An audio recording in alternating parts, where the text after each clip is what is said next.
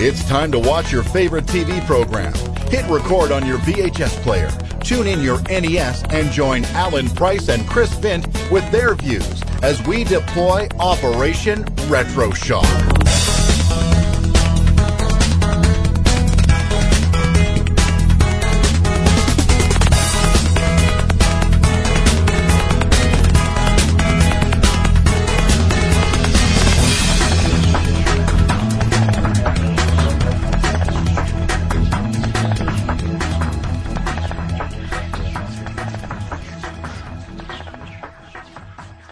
Hello everybody and welcome to episode 6 of Operation Retro Shock. I'm Alan Price, alongside me as always is...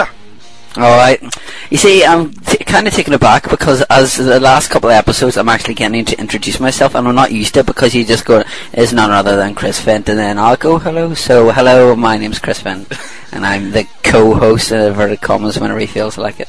Yeah, whenever I feel like it. Yeah, or can't escape through the door or whatever. Whenever everything is going well, it's my podcast. Alright, I see, okay. He pulls me on that every time.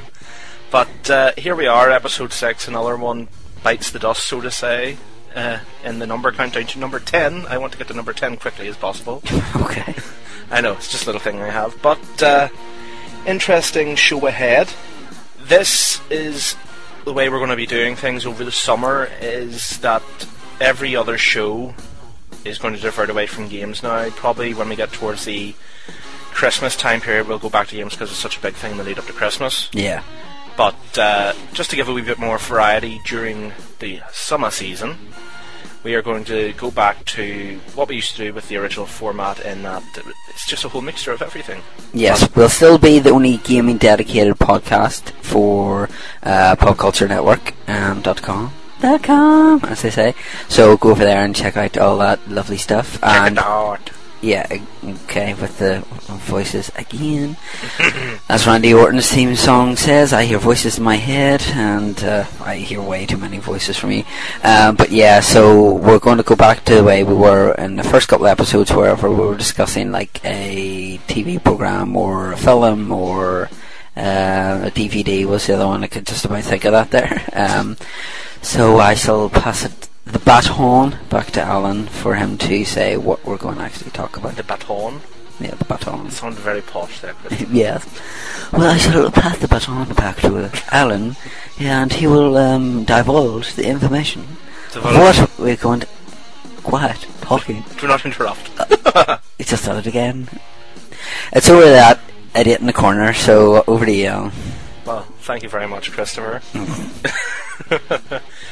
In this episode, we are going to cover an interesting topic in recent history. Baywatch. When it comes to, well, Baywatch. Sorry, shh. Alan. Yeah, Fine. he likes David Hasselhoff. What? He loves chest hair.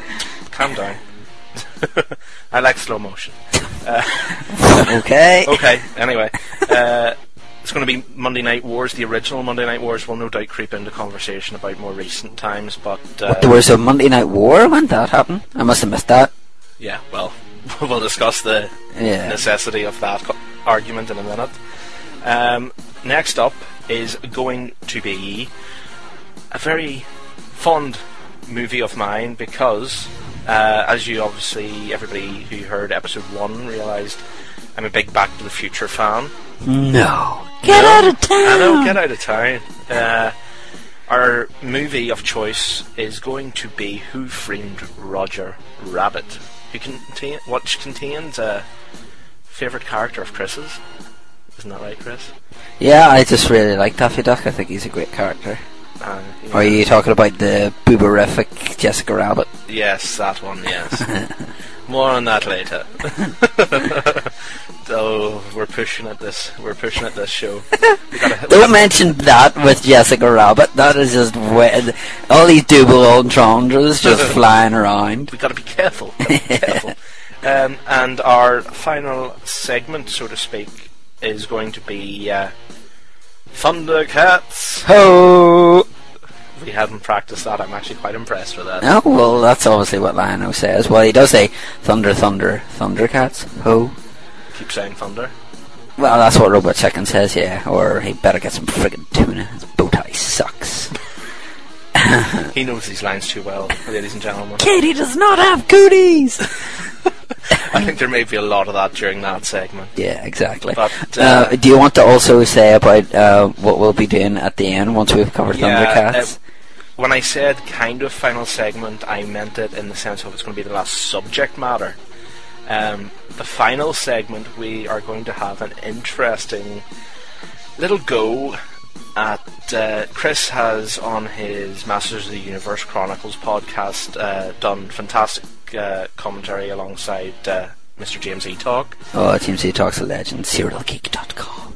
And we're going to take that premise and idea, but just change it up a wee bit more for Operation Retroshock. We are going to have a segment called, simply enough, Alan versus Chris. Yeah, we're not going to tell you what game we're playing. We're going to leave that until later on. We had to... we know this podcast... this episode of the podcast is going to be focused on non-gaming, but we just were so sorely tempted to try out this new feature, we had to put it in this one. Yeah, exactly. Plus it rounds us up to 4 features as well. Yes. But if it's something that fans like, and fans particularly want to see as dual... Yeah, exactly. Yeah. But with that secret hinted at, we will now progress into our first break of the show. Here comes There's the voice. That voice again. Here comes the voice, Christopher. It's coming for you.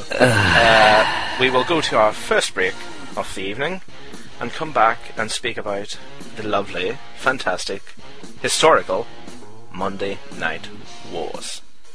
See you after the break.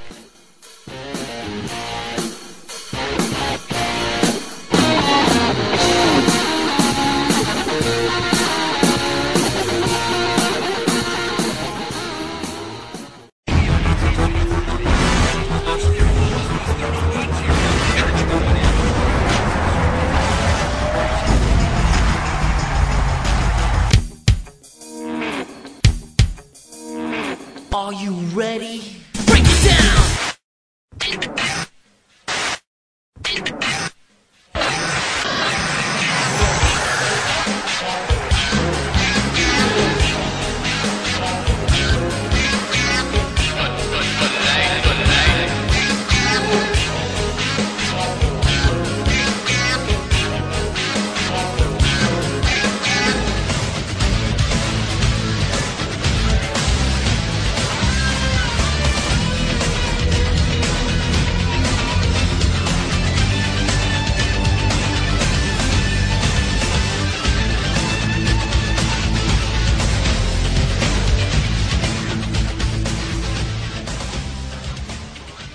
And welcome back. We are here in our first segment of the evening. There's Kofi Kingston again. Kofi Kingston. What? Kofi Kingston was a bit young when this subject matter was Tell you who wasn't young. Oh yeah, Macho Man Randy Savage, yeah.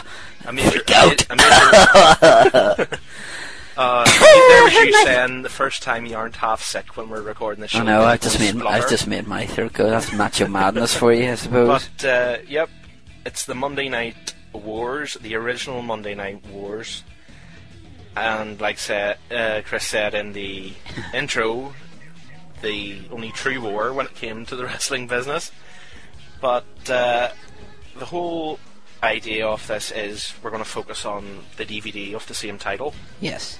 So we are, which featured on the cover a very hair-dyed Eric Bischoff.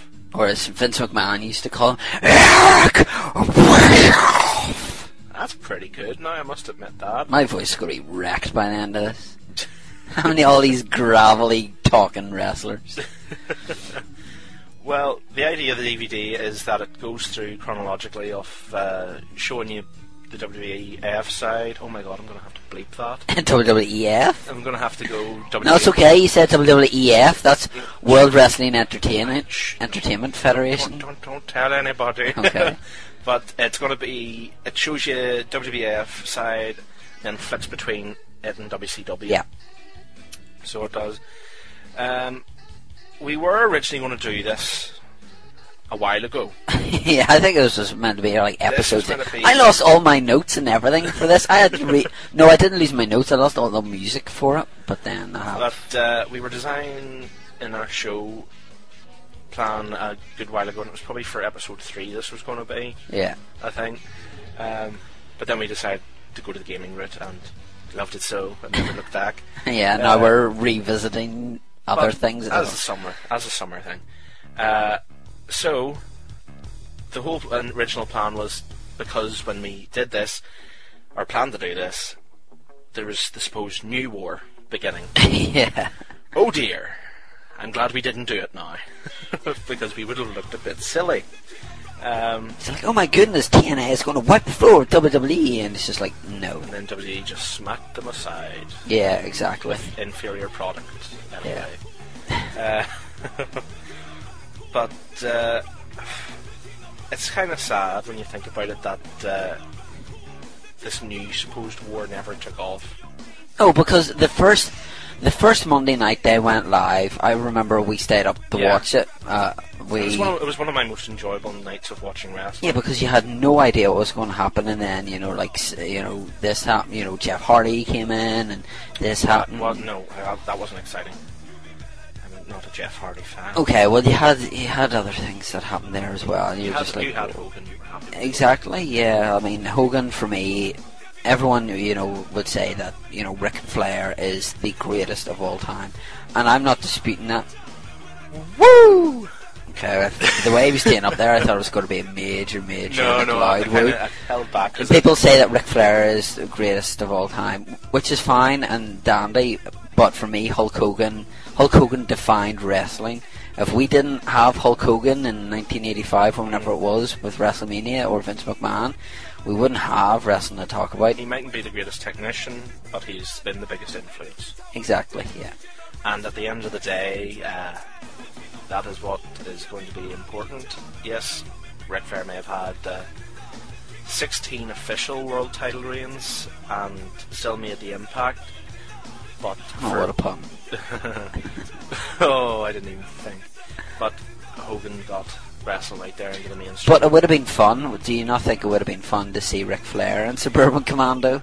Oh no! just him and Christopher Lloyd, and him just in the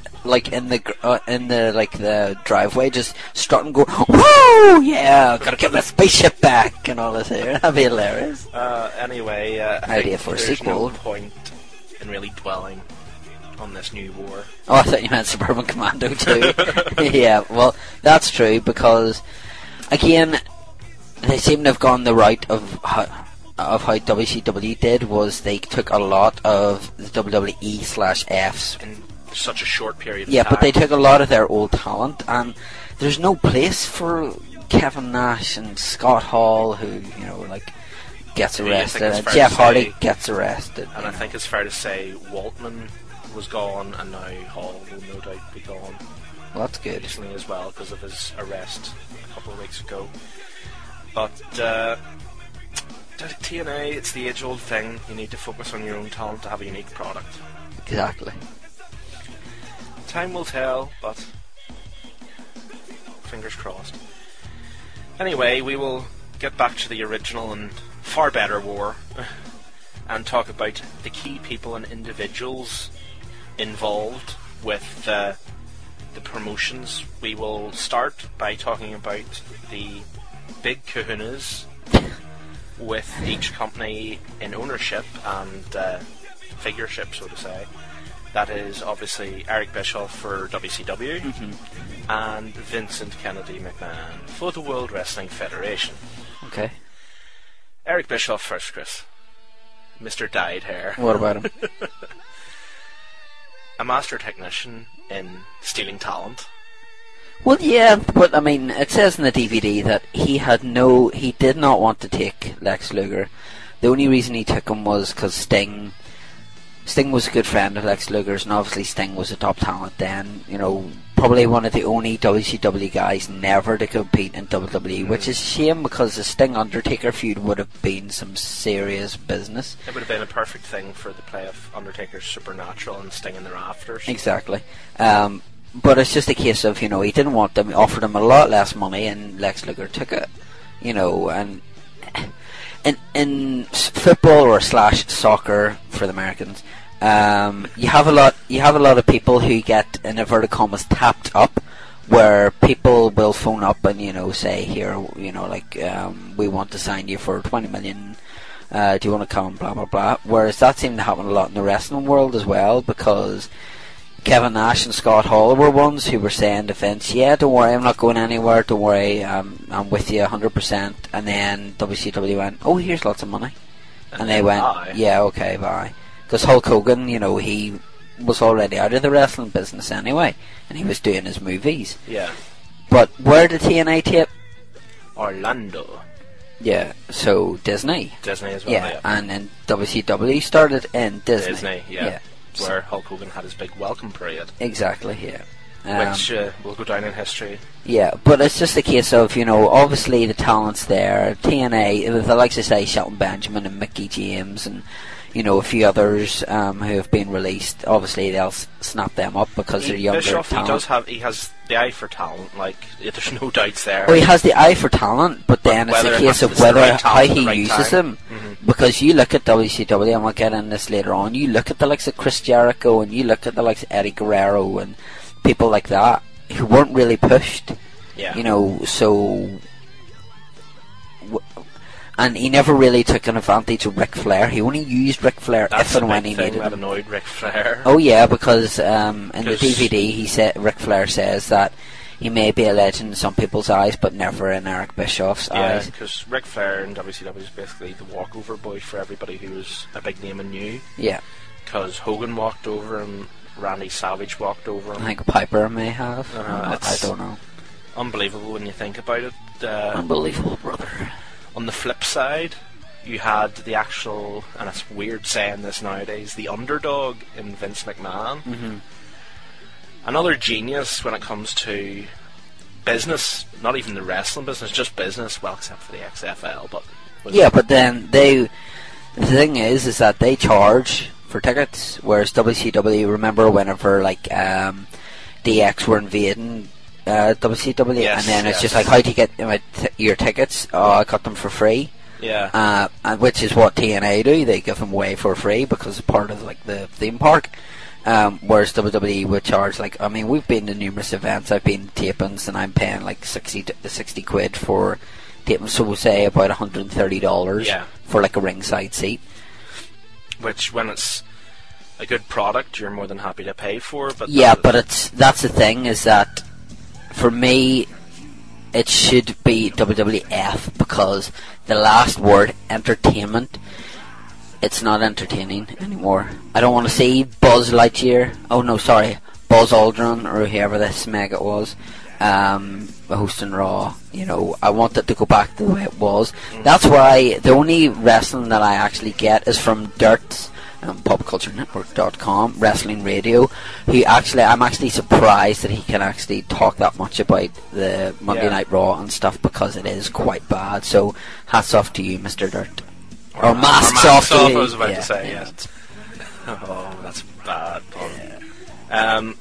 Moving on from ownership and leadership, we will go to the WCW side for talent.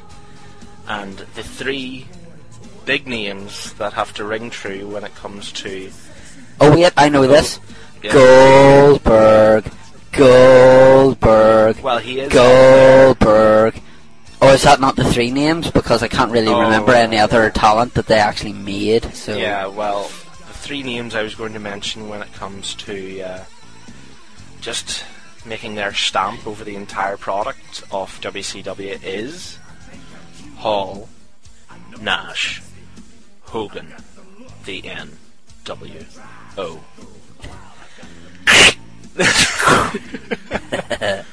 But the first thing you must mention when it comes to this is the obvious, Chris. Oh, the Bash of the Beast in 1996, whenever it was Hall and Nash with their, in inverted commas, I'm doing a lot of inverted commas tonight, mystery partner against, I think it was Sting, Luger and Macho Man Randy Savage, to which they were all lying down, and Hogan came out, and I remember this, Dusty Rhodes going like, "Yeah, who's scared now, boys?" Me and my Dusty Rhodes voice.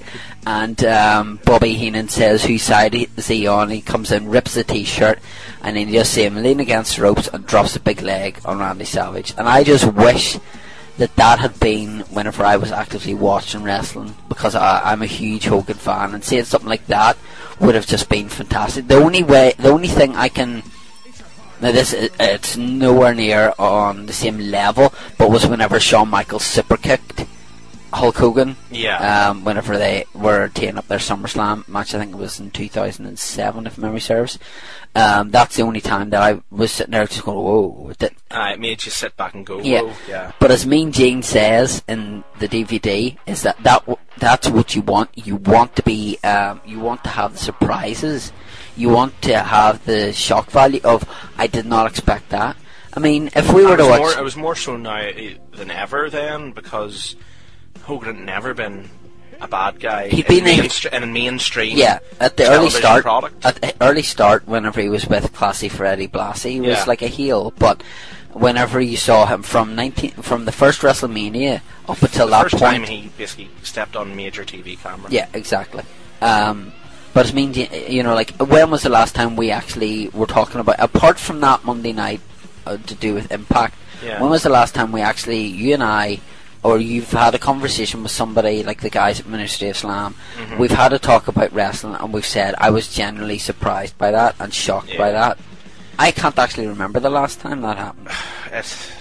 You really can't. You really cannot think when the last time you were shocked, because you can say it's the way of the internet nowadays and the way of spoilers, but in my opinion, spoilers can only ruin a product so much. Yeah. If you were to say, here's a good example, read the SmackDown spoilers, because it's recorded on a Tuesday, you read the SmackDown spoilers, if something amazing happened on that show, that would have been a shock if you were there live, and you just still want to see because it'll be absolutely amazing, you will still go and watch that show. Yeah. Because you want to see it. But there's just a sheer lack nowadays of what happened during the Monday Night Wars, and that was shock after shock after shock, trying to one-up one another. Yeah. But there's also one word as well, originality. Like how many storylines... You were going to say Russo. Like how many storylines or whatever have we seen that are original? Yeah. And that you've just went, I'm really, I'm really invested. The last storyline I've been personally invested in and really enjoyed was Shawn Michaels, Chris Jericho. Yeah. Was the last one. But Monday Night Wars, obviously, you had Stone Cold Vince McMahon, you had Stone Cold, and Mike Tyson, of all people. You had the NWO and the Four Horsemen at times. Yeah, Stone Cold Rock, which was just absolutely fantastic. Sting was there. You had this person, you had that person. I was never too... Not that I didn't watch WCW, but maybe I didn't know a lot about it. See, well, this is the thing for me, is when I was a bonny lad, my first experience... I know, I'm Scottish. Drew McIntyre! I thought you were going to go Piper's Pit. No. I couldn't do the great man the justice, so I will respect him and not do it. But I first started watching wrestling with my friends, and it was WCW. So it was... I'd seen some classic, WWF stuff and the like, but my first week-on-week television show that I watched was Nitro, because I always remember Cartoon Network switching to TNT. Oh yeah. Late night in the UK. This is back even before Sky is in its current format, and that you have the big menus and you have a million channels. This was the big days of the old satellite dishes. Yeah. And it was the most awful way of satellite TV ever. But I would stay up to say 10:30, 11 o'clock. Oof. Pushing the boat out there. Well, it was about 6 or 7. So it was at this stage. So I probably shouldn't have been watching it. But playing Pokemon while you were waiting. But the point of the matter was that Cartoon Network changed to TNT, and the first program they always usually showed when they switched to TNT even, sorry. TNA. When they switched to TNA, when they switched to TNT, was WCW. So that's where I got my interest in wrestling from in such a wide level. But then, and it's quite funny when you think about the story of tides turning in the Monday Night Wars. My friends coming up to me and saying, "Oh, we've seen this great new show." Well, you know, it wasn't new obviously, but to kids at our age, it was like, "Oh my goodness, this show's amazing." Yeah. They said, "There's this new show at SmackDown," which kind of SmackDown around that period was reasonably new. It was coming in reasonably new. And they're like, "There's these guys, and you know, it all looks it all looks really far more extreme and all that sort of stuff." Obviously, we were young; we never knew about ECW. Yeah. But we were like, "It looks so much better," and it's just the way that Vince McMahon geared it up to be. Is he had to outdo WCW. He mightn't have been beating them in the ratings, but he knew that in time, by having that product the way it was, it would get the fans and the ratings. Yeah. Speaking of which, the WWF side, we just mentioned it quickly. You had Austin, you had Rock, you had Taker, you had an emerging Triple H. Yeah, Bret Hart. You had Bret Hart. Shawn Michaels. You know, that hell of a crew. It nearly reminds you a bit of like TNA. That was their talent. Yeah. That was WWF meted talent. Austin was rejected by Bischoff when he got injured. Austin went to WWF, got took on by Ted DiBiase Sr., made the ringmaster. Shawn Michaels then was already the Nature Boy. But all these guys, Austin was brought in, Rock was brought in as a youngster, Taker was brought in from day one. Yeah, obviously he'd been in WCW as like Mean Mark, part of the Skyscrapers, but it was pretty much all these guys were WWF homegrown guys. Yeah. Yes, you could claim WCW had Goldberg, and technically he was a WCW grown guy, but when you look at the percentages of the roster, WWF's roster was probably 90% their own. Yeah, because the likes of Jericho and Guerrero and Mysterio and Perry Saturn. Moby! They'd all been wrestling in like Mexico or Japan, so and then obviously there was somebody else, but we're not going to mention his name because we'll just say the initials CB. Yeah.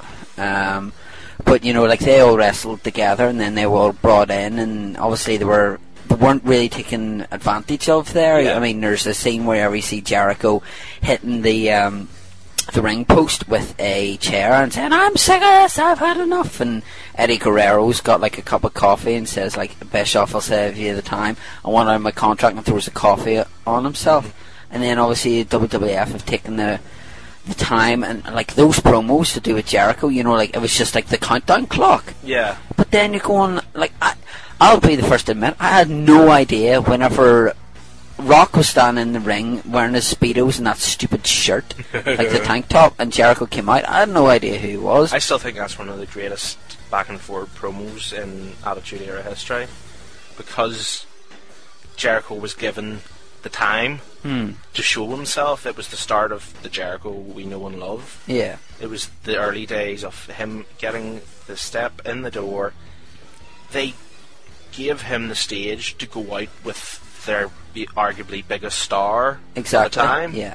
It just says it all. And Fine Riley and Eric Bischoff has said it, he never thought Eddie Guerrero, Chris Jericho, anybody of that sort of stature would be a star. He never thought they had the personality. He never just thought greatly of them. And here we go. How many times world champion is Chris Jericho now?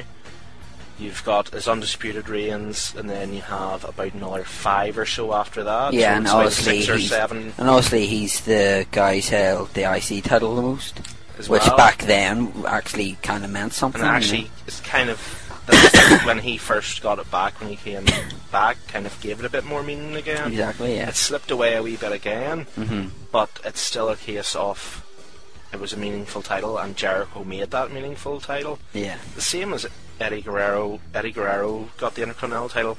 Sure, there was the whole Hullapalooza with his valet China, wrestler.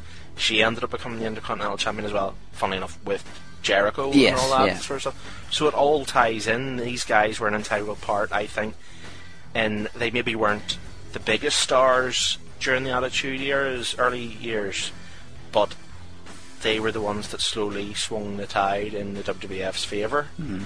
So they were. But you kind of quickly touched on it earlier with Luger coming over to WCW. Yeah. And apart from Hogan and Savage, the next biggest story when it comes to defections is Bret Hart. Yeah. Your favourite. Oh, yeah.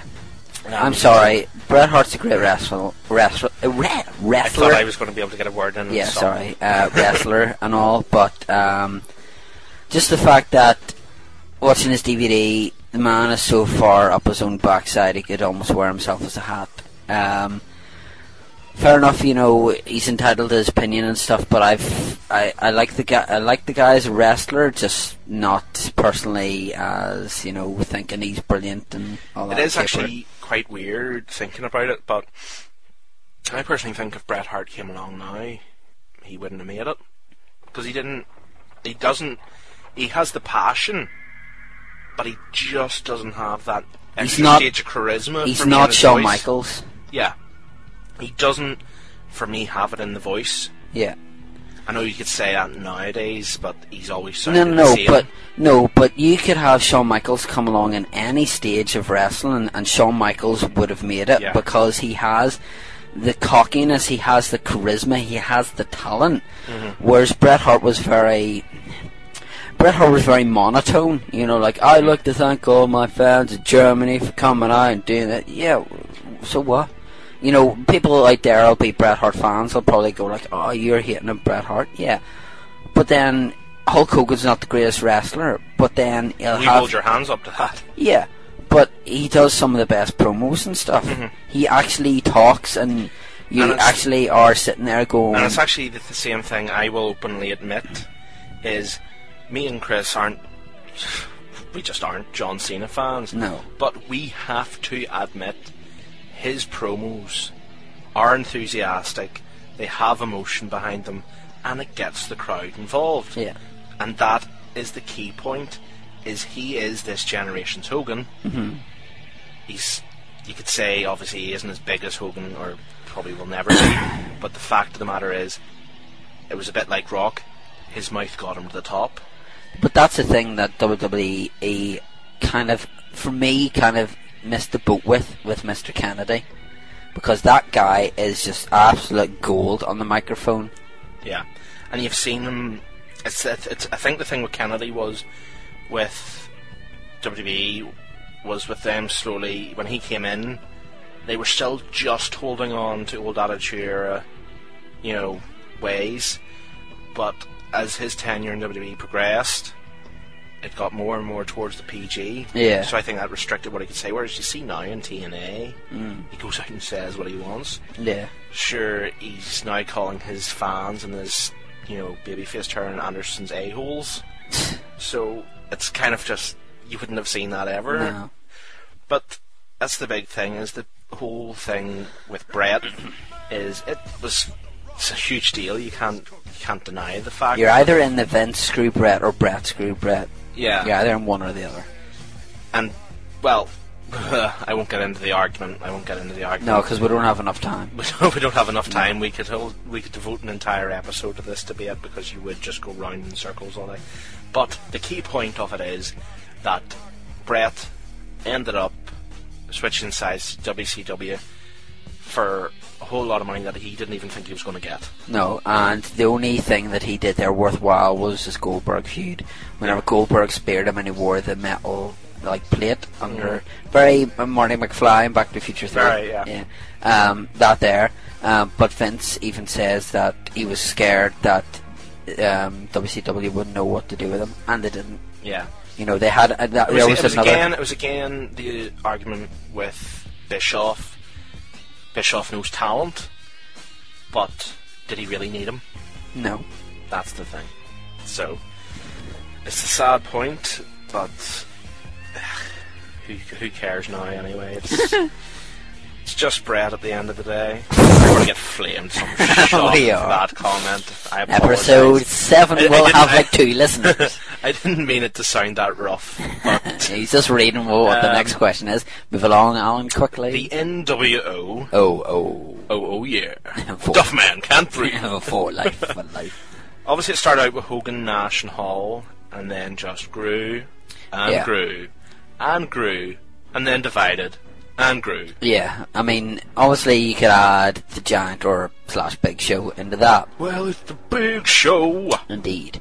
That would be the time where for the NWO meant something, but then you had DiBiase in it, and you had we had Six Pack, and then you had Kurt Hennig, and then you had this guy, and then you had that guy, You and had the DiBiase Senior, and then you had Yeah. Virgil under the name of Vincent. yeah. So, and then you had Sting for like about a 2 week, minutes. and then he joined the Horsemen for like about a day. So Sting has a way of doing this, doesn't he? exactly. But yeah, it was just one of those things that DX had, had like the New Age Outlaws, and then it had X-Pac in it. Because this was kind of the thing, and that was kind of the next point I was going to mention, was WWF pushed the envelope with Austin, but more than anything, DX.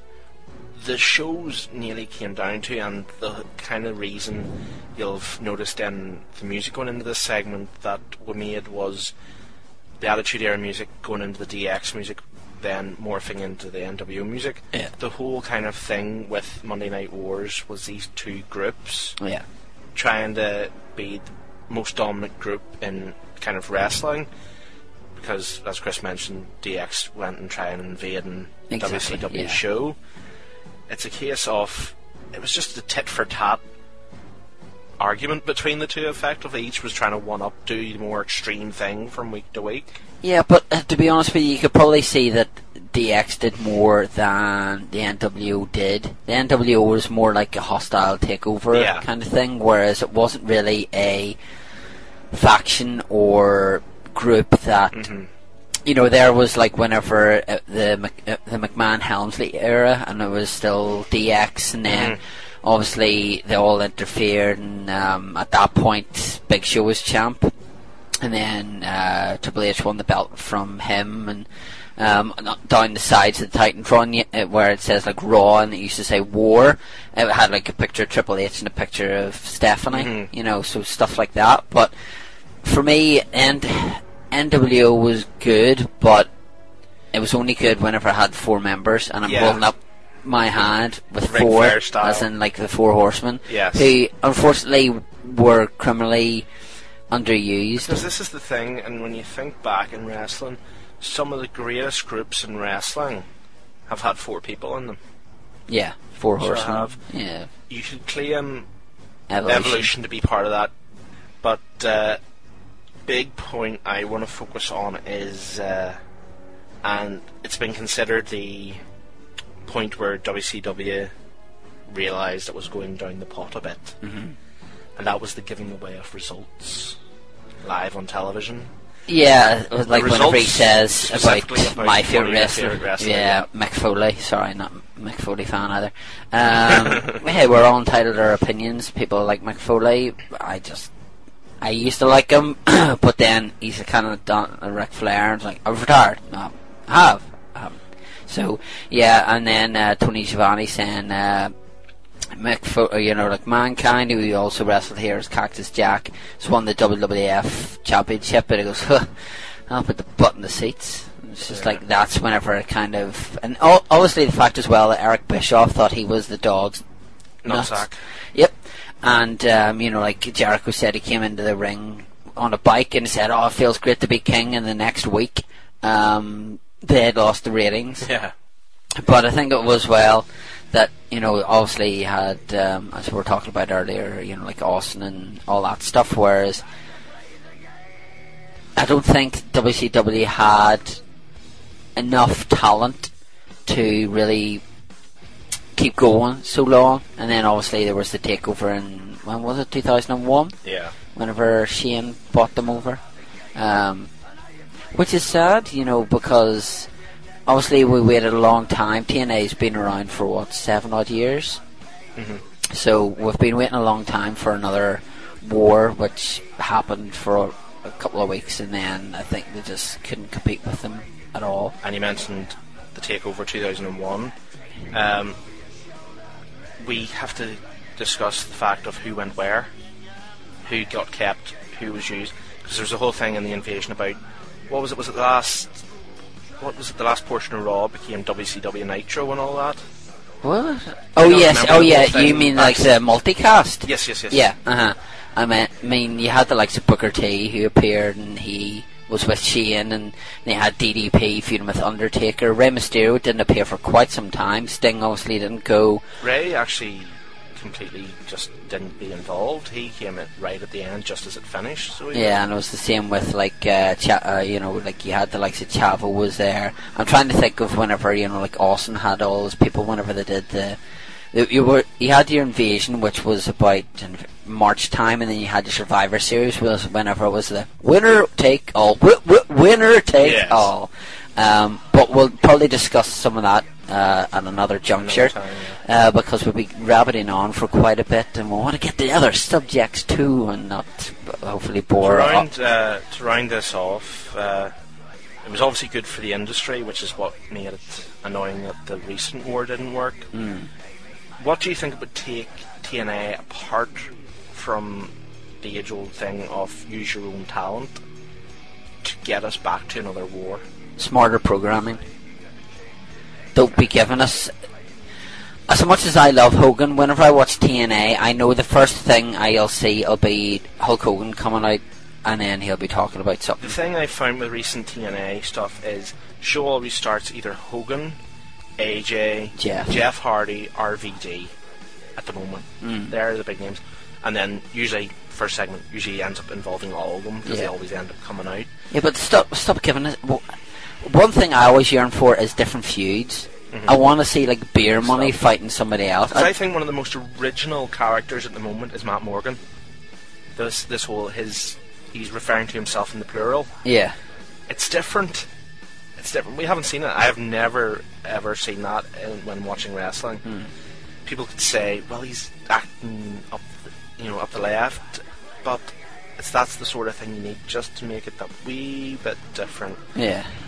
People condemn me for this if I say it, but 99% will probably agree, is the Orlando Jordan character.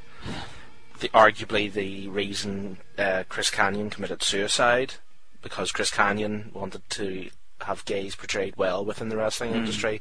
He wanted to be a gay character on TV that was a good wrestler, and that was it. He was just gay on the side.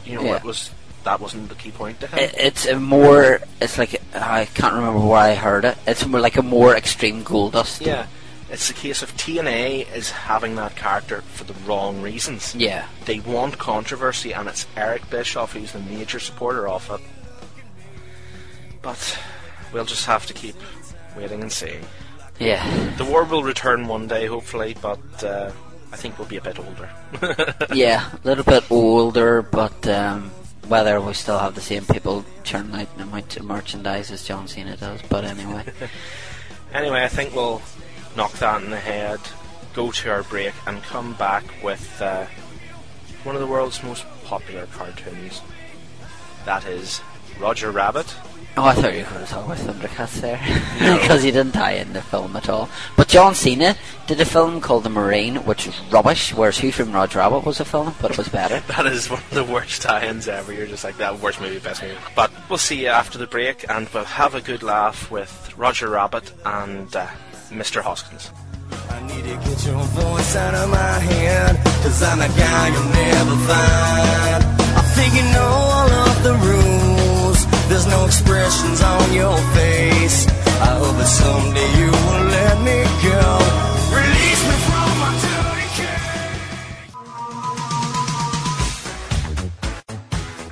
Hi, my name is James Eatock, and you're listening to Operation Retro Shock, which covers all things retro, much like Serial Geek magazine. Head over to serialgeek.com to buy the glossy magazine dedicated to the cartoons of the 80s, like He-Man, She-Ra, Transformers, Thundercats, Teenage Mutant Ninja Turtles, G.I. Joe, etc., etc. something weird, and it don't look too good. Who you gonna call? This is the tale of an up-and-coming movie star named Roger Rabbit and a down-and-out private detective named Eddie Valiant. Ooga booga! Every moment they were together was a new adventure in trouble. Hide me, Eddie! Please! It's a motion picture about friendship, Get easy! Please, Eddie! Don't tell me out, you're making a big mistake! love, compassion, All right, I'm sorry I yanked your ears. All the time you yanked my ears? murder, Marvin Acme. A rabbit cacked him last night. Remember, you never saw me. and violence. Tunes gets him every time. You wouldn't have any idea where the rabbit might be? Got a thing for rabbits, huh? I'm not bad. I'm just drawn that way. Touchstone Pictures and Steven Spielberg present a Robert Zemeckis film. We tunes may act idiotic, but we're not stupid. Who Framed Roger Rabbit?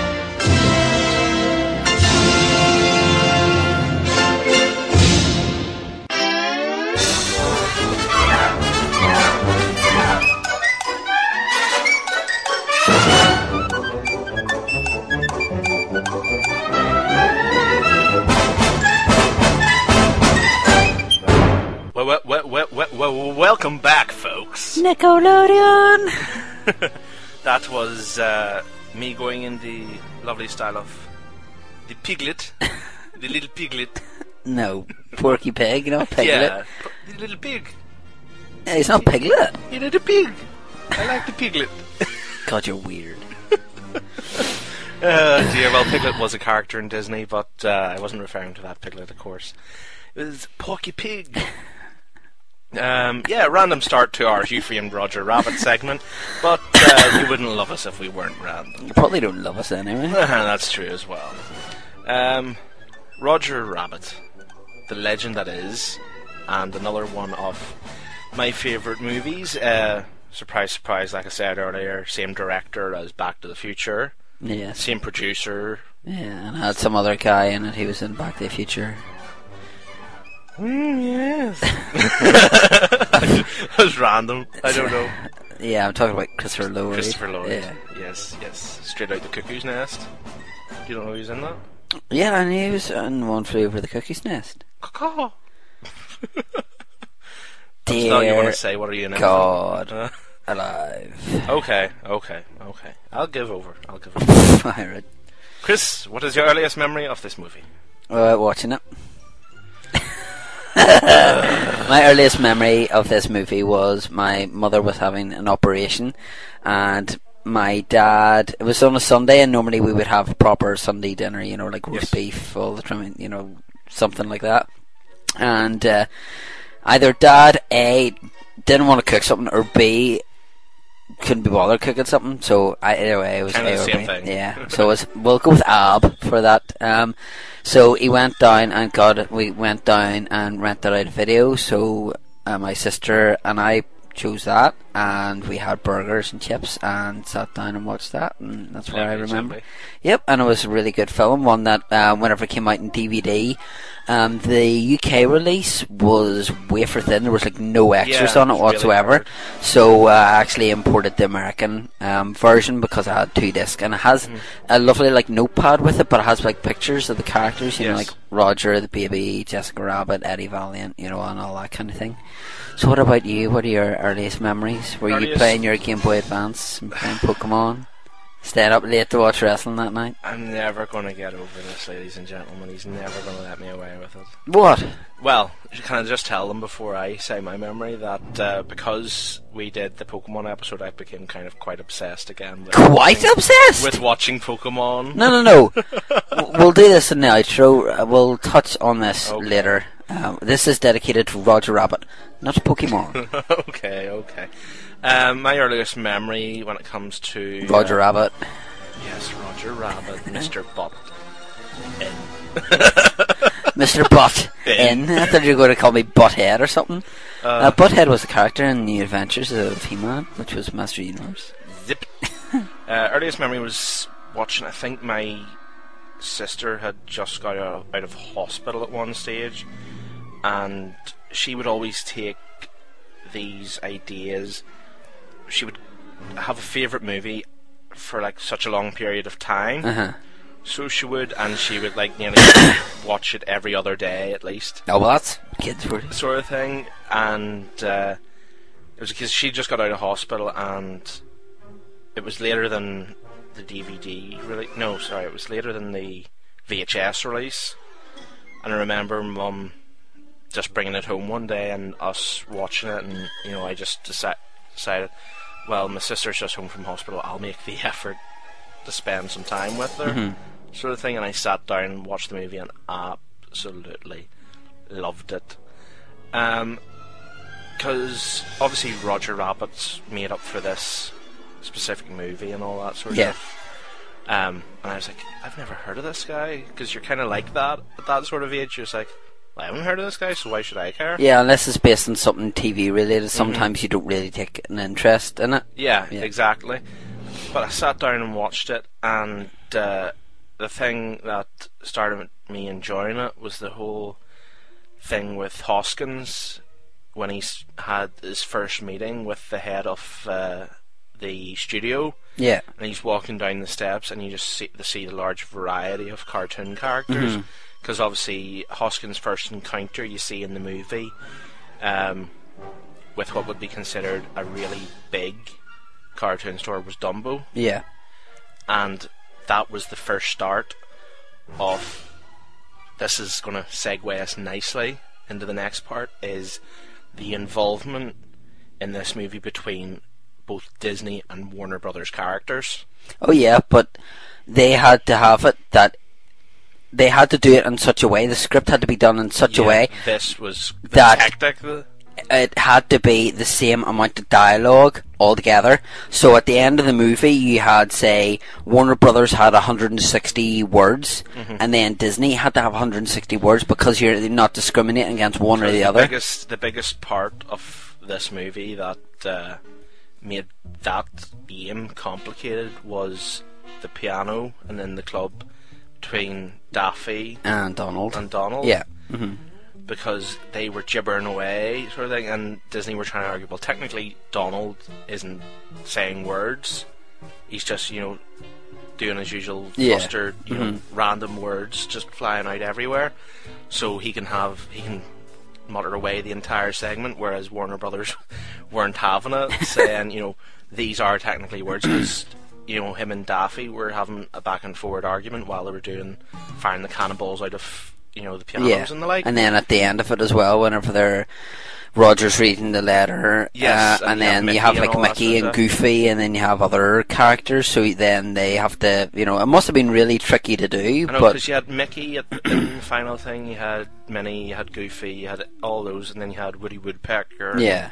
Just absolutely everybody under the sun for the final thing. So quite literally. the amount of time must have been spent trying to count up these words. Yeah, because this would have been like in 1988 thereabouts. It was done between some of the Back to the Futures, wasn't it? Yeah, but it's before we had computers, so you can't do a word count or anything like that. Incidentally, one of my upcoming interviews on Chronicles is with Tom Sato, who actually worked on Who Framed Roger Rabbit. So I want to meet this man. No, I've already spoken to him. He was a cool dude. He's no fair. He should have got me involved. No. Another character that has become notorious from this movie, which was mentioned earlier, again specifically designed for it, is the wife of Roger Rabbit, Jessica Rabbit. Is that like as in Oh well, come on. Or as in Oh well, come on. I mean, have you seen her? As she says, she's not wicked, she's just drawn that way. Yes. Which is just perfectly, done. But I think it was just a case of maybe they had done that in such a way that they knew that the parents would have to take, so they had to have like that kind of risque element, because it's very much, she could have maybe a wonky eye on the other side, because you never see. I don't think you really see Aye, 'cause her with the both eyes. You know, like it's always the hair is dripped over the eyes. But fair enough, she was a great, great character.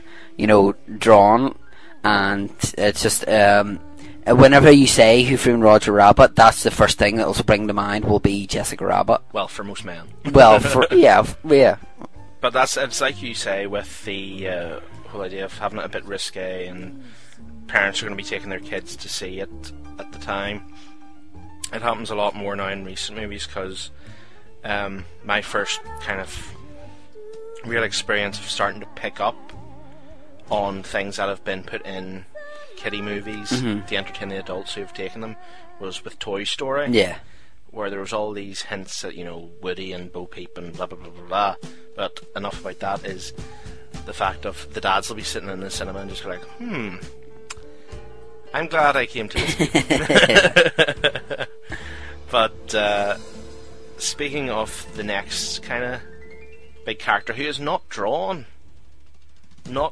for a change, and the man deserves great commendation for his work in this movie, is Bob Hoskins. Sure, he went nuts after it. Effectively, yeah. Yeah, but he was picturing rabbits everywhere, because they didn't have... They obviously had the guy, I can't remember his name, who voiced Roger Rabbit. Yes. But they had him dressed up very much like they did in The Phantom Menace, where Ahmed Best was dressed up as Jar Jar. Yeah. So then they would know where to put him, and, you know, what to draw him as, and, you know, kind of look at his facial expressions, all that stuff.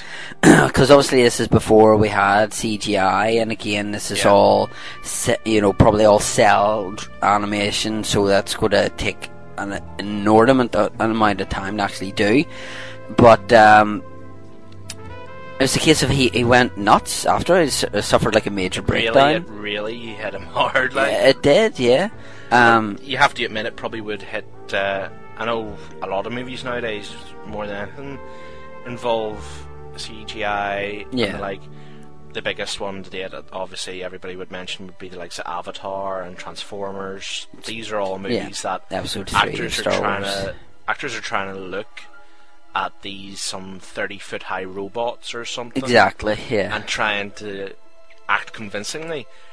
It's expected nowadays, but back when this movie came out, the likes of Bob Hoskins, who was a really big actor in the terms of old style British productions, you know, your kind of classical Shakespeare's and all that sort of stuff. Yeah.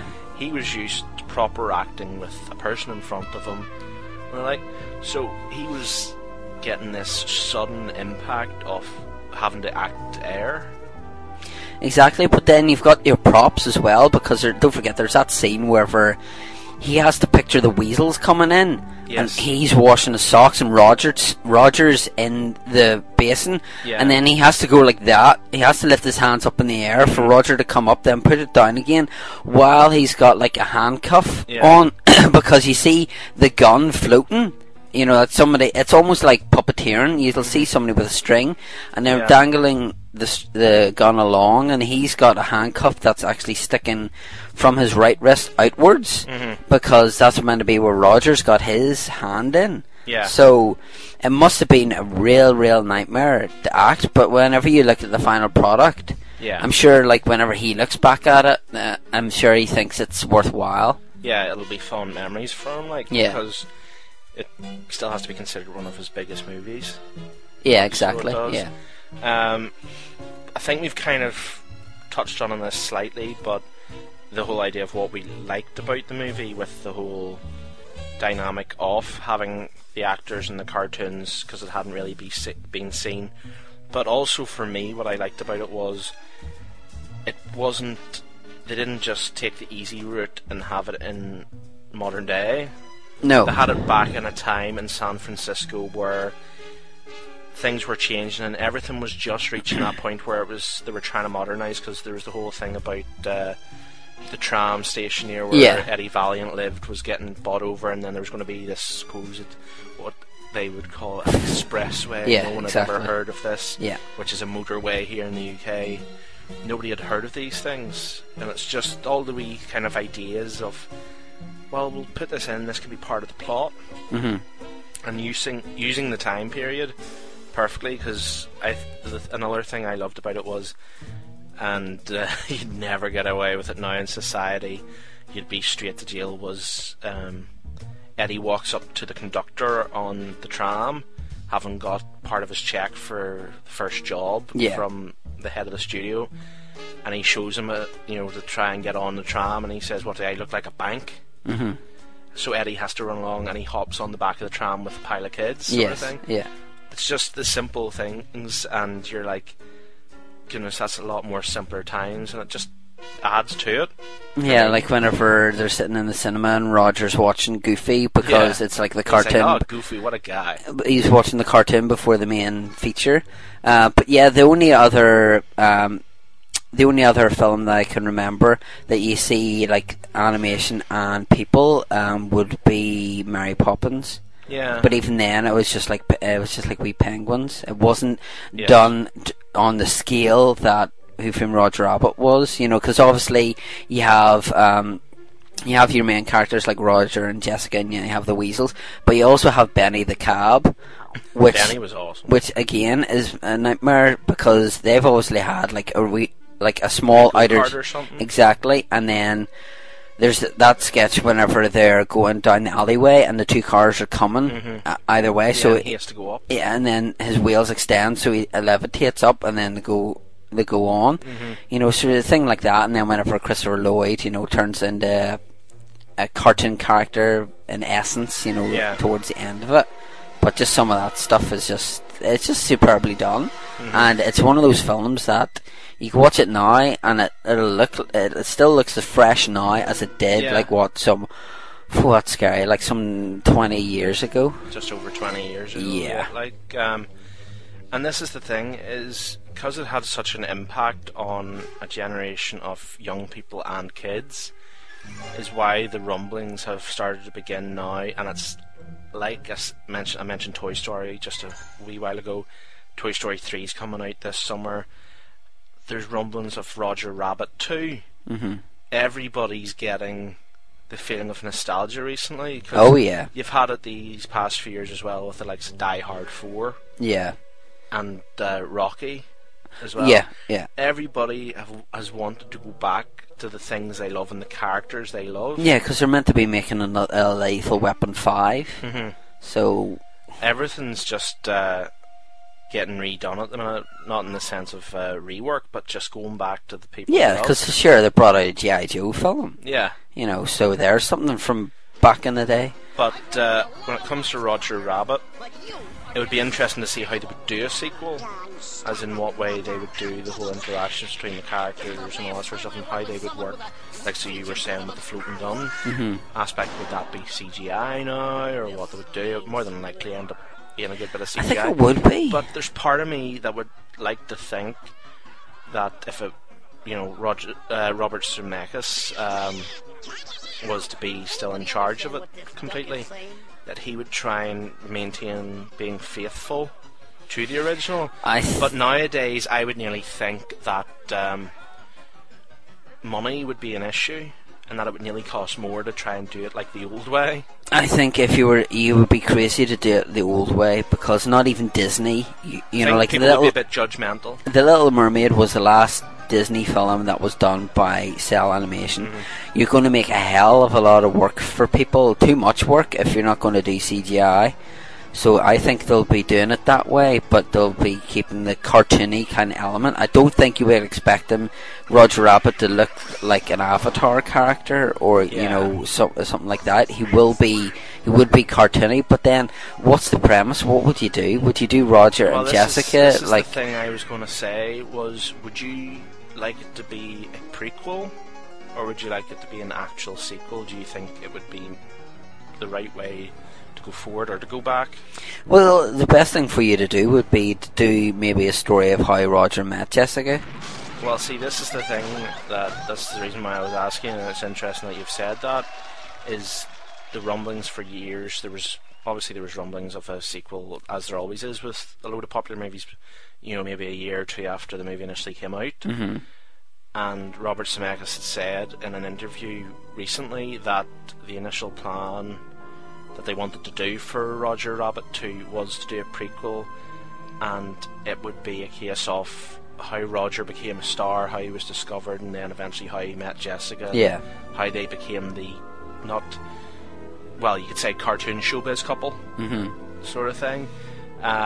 Which I think would be a very interesting thing to do, because it would be weird to see where Roger had his origins in cartoons and all that sort of stuff. Yeah.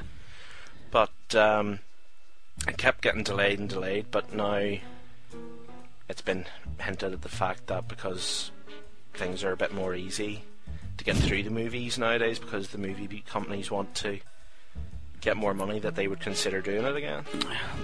Well, that's the thing with internet, is just you always get like a large spat of rumours, and you'll always get them around one time, and then it'll be a case of, you know, like it'll not happen, or they'll leave it for a while. But I don't know if they make it great, but yeah, it's not. We love the original, but it's a case of if they make one, you'll go see it for sure. But if they don't, you won't lose sleep. No, exactly. The big thing for Roger Rabbit's history is the fact that was an Oscar winner. It was an Oscar winner in 1988. It got best film editing, best sound effect editing, best visual effects, which would have been a given. Exactly, yeah. All things considered. It's a big achievement for animation, and led, I feel personally, for animation getting its own award in more recent Oscars, because you always have an award now at the Oscars that contains the likes of the latest Pixar movie or the latest DreamWorks movie, or Spirited Away, which one won. Exactly. You know, you always have the Pixar movie, say for example Cars or Monsters Inc. or something like that. Up, they're the big ones in there, and DreamWorks had Shrek and all that sort of stuff in there. That's pretty much thanks to the likes of Roger Rabbit leading the way for Toy Story, and then Toy Story brought it to another level. Yeah. But going back to what you said about the whole gun thing, that is the key point for it getting these awards. Is I saw in some of the special features, obviously you were saying about the gun was hovered kind of by string, but there's some other parts where you saw the bit where Rogers snuck into Eddie Valiant's office, and you see Eddie is near his and his dead brother's desk. Yeah. And his dead brother's side's all covered in dust. Yes, and then the fingerprints and are on it. And the chair spins round and there's fingerprints, and he goes to lift stuff up and all. And that was all just done by a wee miniature homemade robot sort of thing. And they actually drew the animation around the robot. And that's how you got the effect for that. People would never think to do that nowadays. No. But back then, they actually put the effort into using these machines, and then going and having to make sure that in each cell the wee machine was covered by the cartoon. It absolutely baffles me to this day when I still see it, and it's such a thing to be commended, hence why it got the Oscars. Exactly, because you would never have known that. It could have just looked like, it could have almost looked like somebody had shot all the live stuff with Bob Hoskins, and then just drew Roger Rabbit and the characters on top of it, because it just fitted in so well. I mean, like whenever he's Bob Hoskins, Eddie Valiant's going to the bar, and he's wearing like the overcoat, and Roger's inside it, and then he's like, you know, he's trying to push it back in and all that stuff. You know, some of the things, it's just like the little touches, or like whenever Roger goes through the window and you see the huge outline of the window. You think, how the hell did they manage that? Exactly, like some of the stuff is fantastic, and that's why we're covering it, is because it's one of those films that just it really captured your imagination, because it was the first time you'd really seen a live action film crossed with a cartoon. And that's the point, is you grew up with these cartoon characters. Yeah. You grew up with the likes of Mickey Mouse, you grew up with Goofy, you grew up with Donald Duck, you grew up with Daffy, you grew up with everyone. And then to see them all in one movie is amazing, and then you throw human real life characters into the mix. Yeah. It was an absolutely winning formula, so it was.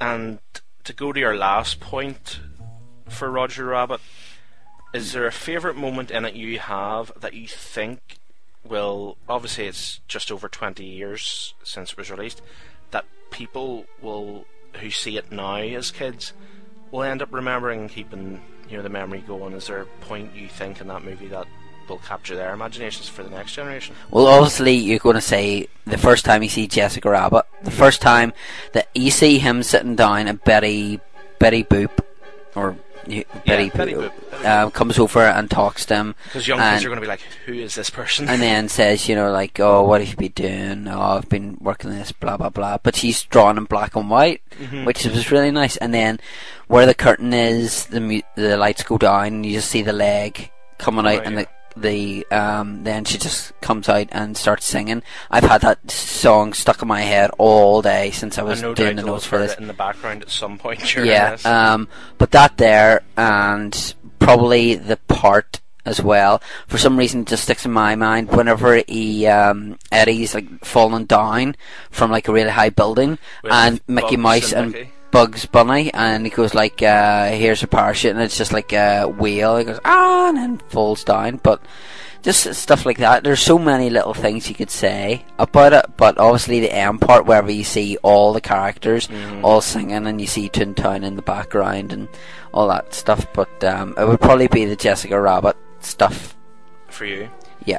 For me, it was, and as everybody will have realised in the last episode, that I'm a big car fan. I loved Benny, because I was just like, at that age when I saw it, I was like, I want a car like that. Never gonna happen, but you would love a car with that, because he had all these buttons and switches on his dash for, the extendable wheels going up and all that sort of stuff. You must have loved it. Did you ever watch Wacky Races whenever you were a kid? Oh yes. Oh, we'll definitely be covering that at some stage. Yes.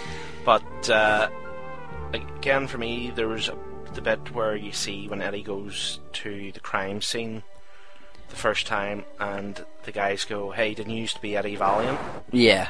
And they start messing about with all the Acme toys. All the stuff you'd expect to see. Yeah, like the hammer. Like in a Wile E. Coyote and Roadrunner TV show. And they have the hammer with the fist coming out of it, and then they have the black hole that comes under the wall, and he puts his fist into it, and that blew my mind, because I was like, you're like, that's a cartoon thing, and he's putting his fist and his hands disappearing into this wall, and I'm just like, but where's it going? Because there was actually a thing I remember when I went to Disney and all the studios at one point when I was over, when I was really young, and there was a part of the park was Roger Rabbit dedicated, so it was time. Oh yeah. I went over and it was probably about 94, 95, so it was about 5 or plus years since Roger Rabbit, was in the cinema. But they still had a section, and they actually had like a black hole thing. It was only like a rubber silhouette on the wall, but you could actually stick your hand through it. So you could, and it was just the random things. It was a brick wall through. Yeah. But it was the whole idea you could get like your picture taken and be all funny and laughing. So it's that sort of a thing that for me stands out, and even nowadays demanding kids and what they want for their entertainment would still make a lasting impact. True. But speaking of lasting impact, we're going to talk about TNA Impact on the PlayStation 3, which takes 15 minutes to install. No, we're not. No, you're... We're going to go from one species of an animal to a whole cat-like. Very good. I will accept that one. Yay! I will accept that one. Yay. Of course, he is talking about the Thundercats. Yes, and Momra and so on. Momra. I'm going to... I'm doing voices again.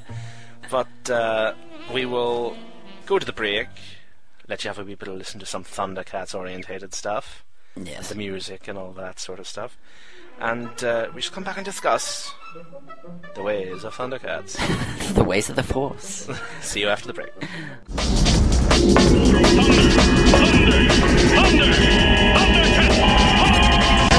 Thundercats, give me power beyond power.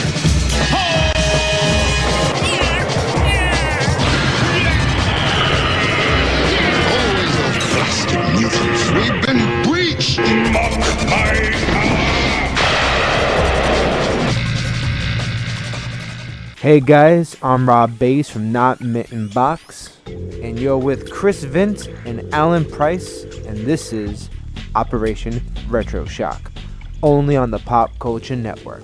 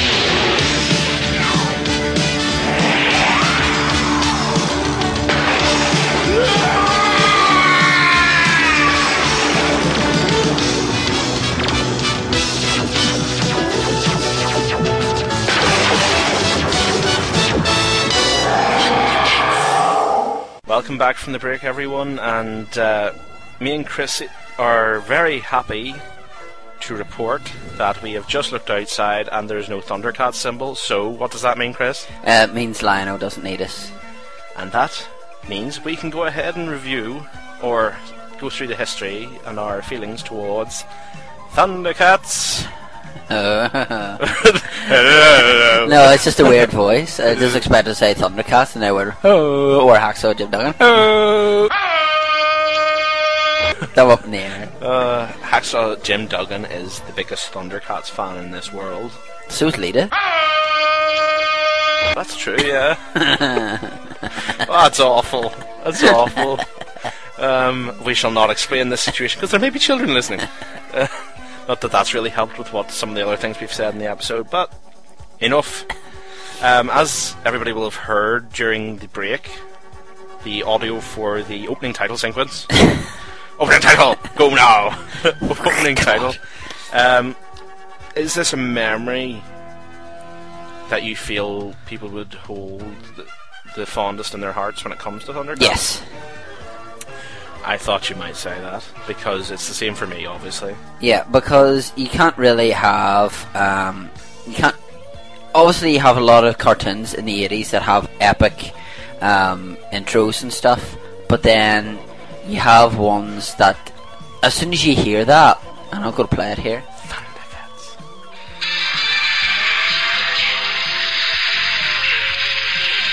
See, that just hits you. So it does. I'll turn that off now. It really is. It just hits you up the face and says, "You're going to watch me now." Yeah, but it's something that as soon as you hear it, you automatically know what it is. You see a Thundercats emblem, which and the sparkle, you know. And then you just see all the characters. You know, you'll see like Snarf and Panthro and that was quite worrying.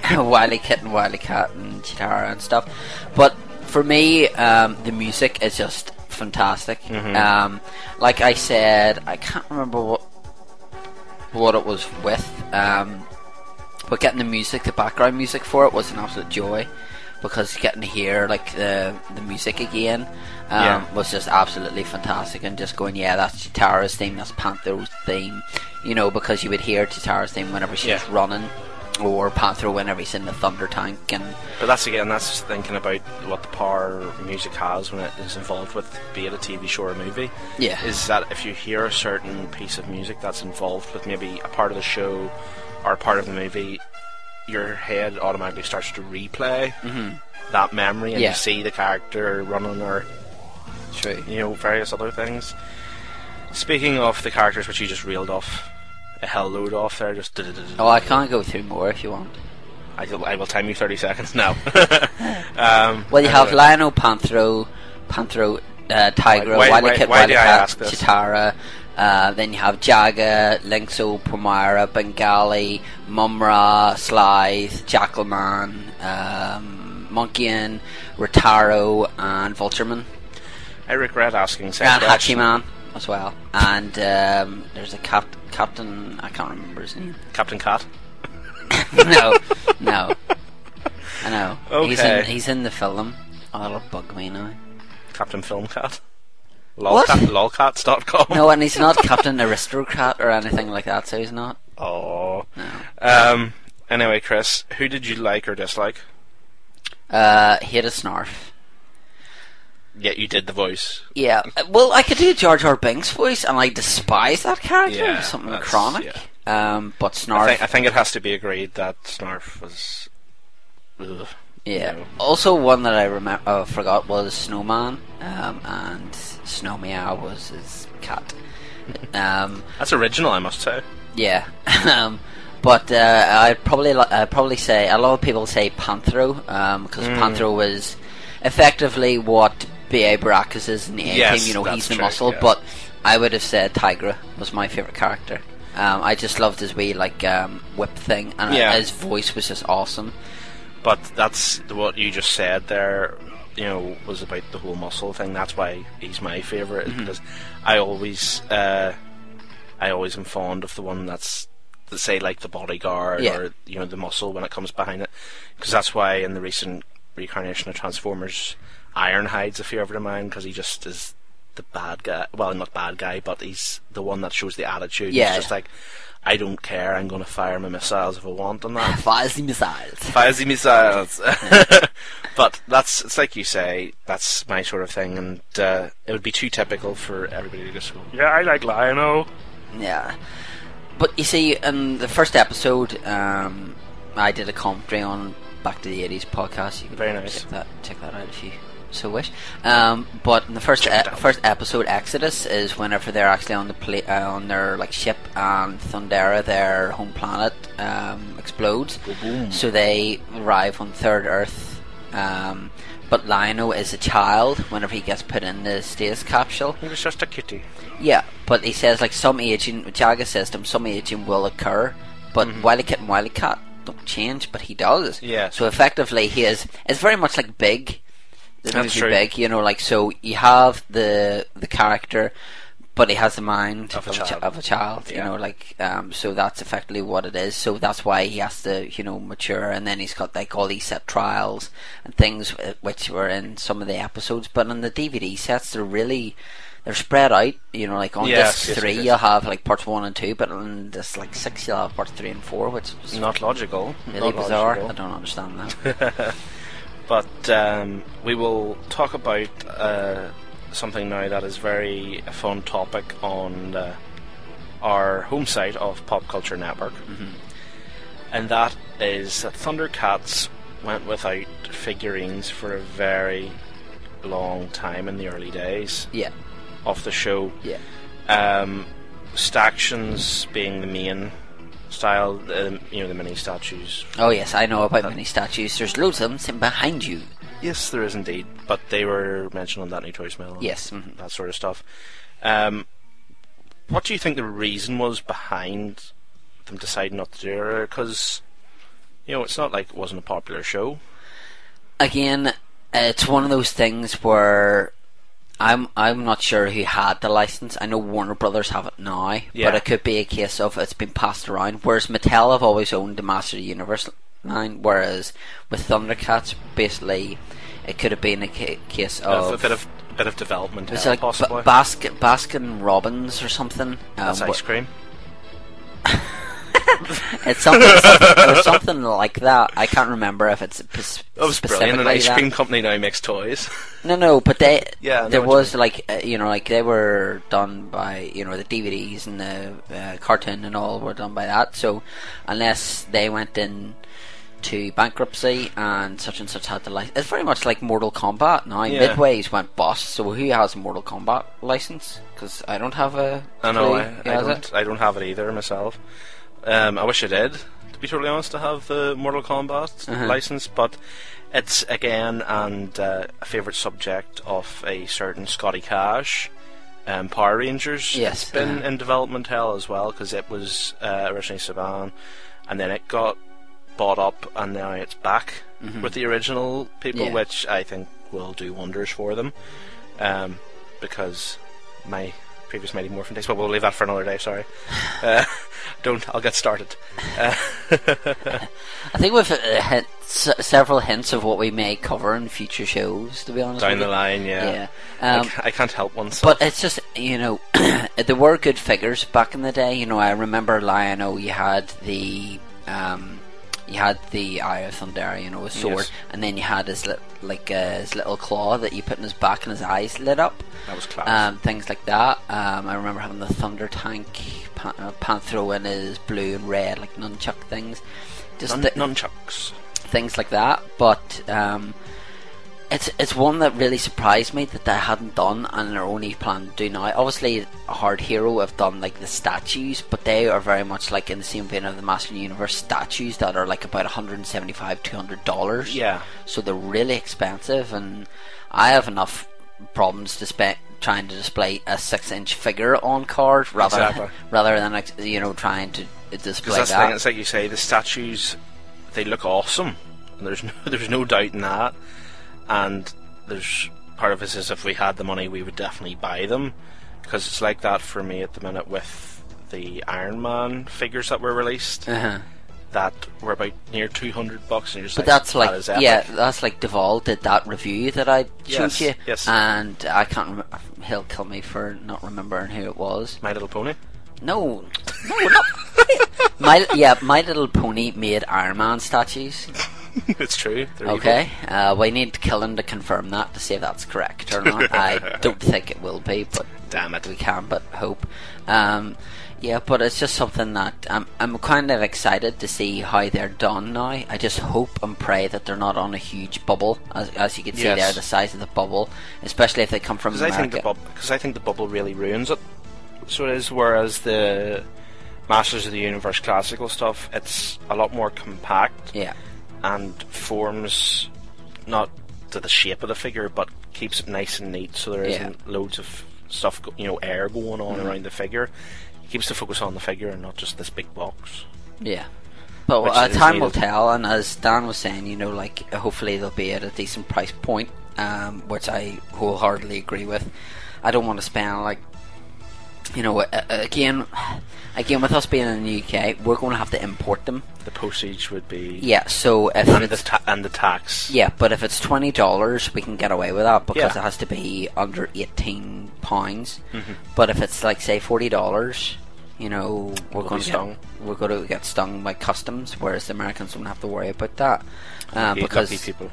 because unless you label it as a gift, which a lot of the retailers, online proper retailers, like if you order it from if I was just to buy this off a guy I know in America, then he could label it as a gift, fine. Yeah. But then a store's not going to be able to do that. So it just depends on that. Hopefully as well, whenever they release that, we get some other new merchandise. I mean, there's a lot of stuff going on YouTube and stuff to do with the music, and saying that they would like to release a proper soundtrack CD. But again, as I keep going back to it, but Master Universe, a lot of people have been saying about the Filmation CD. There has been copies batted around, but they are from a record.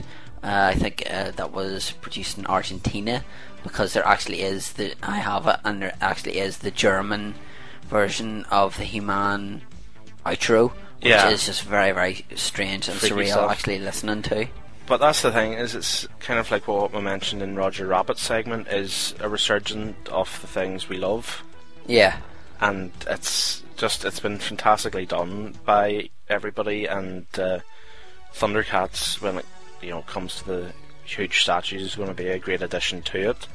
But unfortunately it's more than likely going to be a case of it would severely sting us when it comes to customs. And sadly that'll be the off-putting point, and it wouldn't be the sort of thing I would see.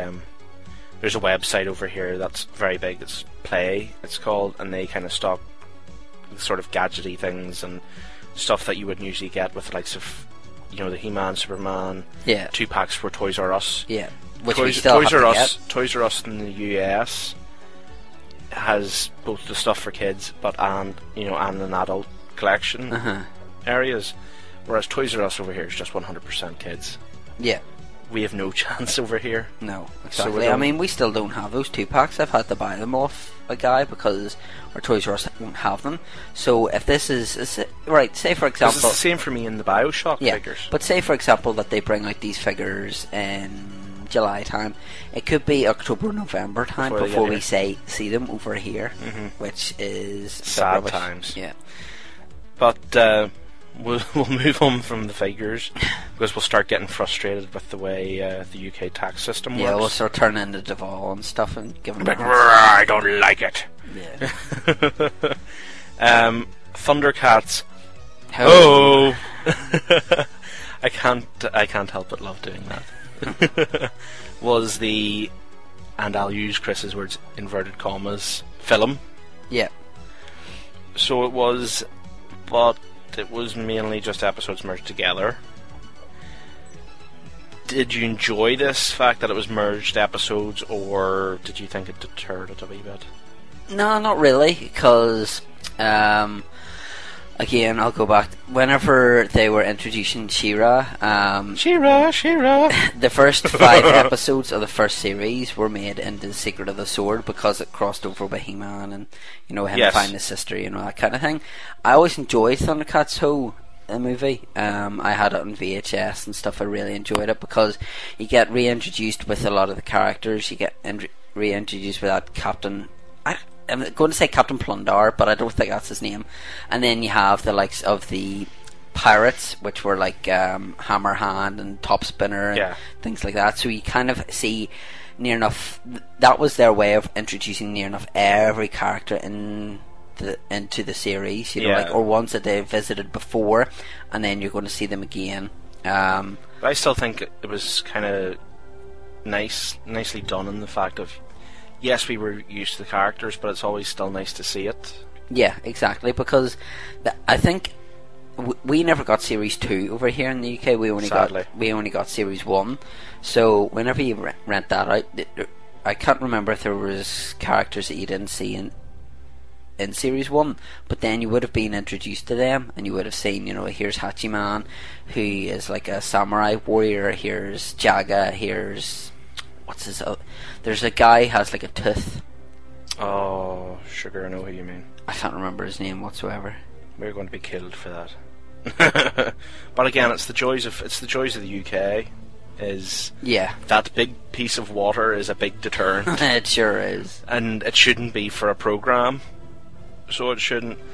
But the joys of everything in this life. The funny thing to come out of recent times via the glorious internet is something you like very much, is the outtakes. I have these on my phone, but I can't remember if the first one starts off with a swear word or not. So if you want to play it, I will beep it if necessary. Okay, hold on. Because we don't want any rude Thundercat action on this show. No, I'm going to have to be careful because I know there is a swear word in it. Well, mute your microphone. Okay, hold on. And then I'll try and keep my hand over my microphone and the joys of this, ladies and gentlemen. He's testing it now. Is it okay yet, Chris? No, it's not allowed, is it? No, I can hear it from here. No, that's. This is interesting. Phil Allen Phil. It's worrying, this, ladies and gentlemen, because I don't want an unnecessary. The Territor didn't mean us any harm when the Sword of Omens didn't obey me. And anyway, it was just plain stupid to assume it might be bad. Just what? And then he says the swear word. Oh, he was quick. I just remembered that. But yes, you can kind of tell by our voices, and I can see Chris over the other side of the room smiling his face off in regards to that. I think it's Lion or Panthro asked what the something is a Samoflange. Yeah. No. Please, Lord, no. We can't talk about Thundercats without talking about the legendary Larry Kenny. Yes, exactly. A very astute individual when it comes to voicing. Yeah, because he did. I heard like an interview, and he did like lots of impressions to do with like. He said he lived like down the road from like. I think it was Sergeant Slaughter, and then he was doing like impressions of him. But they asked him, you know, if he wasn't going to voice Lion-O, would he have wanted to voice Lion-O? And he said, I can't remember his name. The guy who voiced Tigra. Who I said, you know, like had a really cool voice. But yeah, I mean, he's pretty active online and stuff. So he is. He's very unlike you know, as everybody knows who listens to Chronicles. Chris puts in a hell of a lot of effort to track down the individuals he interviews. There's some individuals that just don't want to be involved with the fans and don't want to, or want paid, or want paid. That just basically don't want to go back to the job they have and talk about it, you know, and enjoy themselves, whereas Larry Kenny absolutely loves being involved and talking about his history when it comes to all this. Exactly. Because that's, but then you look at the people who go to like conventions, you know, like William Shatner wouldn't have I don't think as much enjoyment if he didn't get asked about Star Trek, or if he said, you know, like, I don't want you to talk about Star Trek. David Tennant, I don't want you to talk about Doctor Who, because that's probably where you've been made, and that's where you're going to see. You cannot condemn or destroy your roots. Exactly, and if that's what's made you who you are, you know, like people will say David Tennant of Doctor Who fame, and people will say Larry Kenny of Thundercats fame, who voiced Lion. No, because that's the sort of thing. Is David Tennant is a perfect example. And it's also the same with a previous Doctor, Tom Baker. Tom Baker is always referred to as Doctor Who. Yeah. So he is. And it's because Doctor Who has always been the platform for not launching actors a lot of the time, but making them popular in British culture and to a, you know, smaller audience internationally. But when it comes to they're done with their acting days, they will always be the Doctor, or hey, that guy who voiced such and such. Yeah, exactly. Like that. But Larry Kenny is a guy that our friends from the Ministry of Slam Wrestling show talked to a few years ago, and they have granted us permission when we wish to use their Larry Kenny interview. Yeah. I can't remember the reason why they decided to talk to him, because they're a wrestling show. I think it was because they were covering at that point it was called, I think it was whenever it was Legends or the Squared Circle, so they were going more retro stuff, and because he was a good part of the, you know, like the 80s, early 90s, that's why they decided to have him on. But nevertheless, it requires a bit of editing, because they actually play the Thundercats outtakes, you know, like they play it during it, and because the Ministry of Slam guys, no matter how much we love them, are not a child style show. Yeah, they are rated R. As they are the rated R to our WWE style programming here. Yeah. Even though I'm still the guy who swore during Pokemon. Well done, Alan. But yeah, crazy. At some point during the summer, I think we'll probably just release the Larry Kenny. We will either interview. Release that, or we will approach Larry Kenny and see if he wants to come on. Sort of thing. We'll see. We'll do one of the two. We may even just not even get a Larry Kenny impersonator. Not even maybe release it onto the site as an episode. Maybe just post it on the forums as a link that everybody can just listen to, or something like that. Because it's a fantastic listen. It is. Laugh. Because he's such a genuine guy. Speaking of voice acting, and here comes the cringe factor. It was said to be very bad. Yeah. Whenever I watch Thundercats Exodus, there's a line Panthro says wherever there's all these, I can't remember, these like creatures running towards him, and he's going to lift up a bridge, and instead of saying, you know, like, instead of saying something smart, he goes like, I'm going to loosen your bones for you too. But don't forget that with Thundercats, they can't go on much longer. Have to. Yay, he's dead. Sorry, what? Not talking.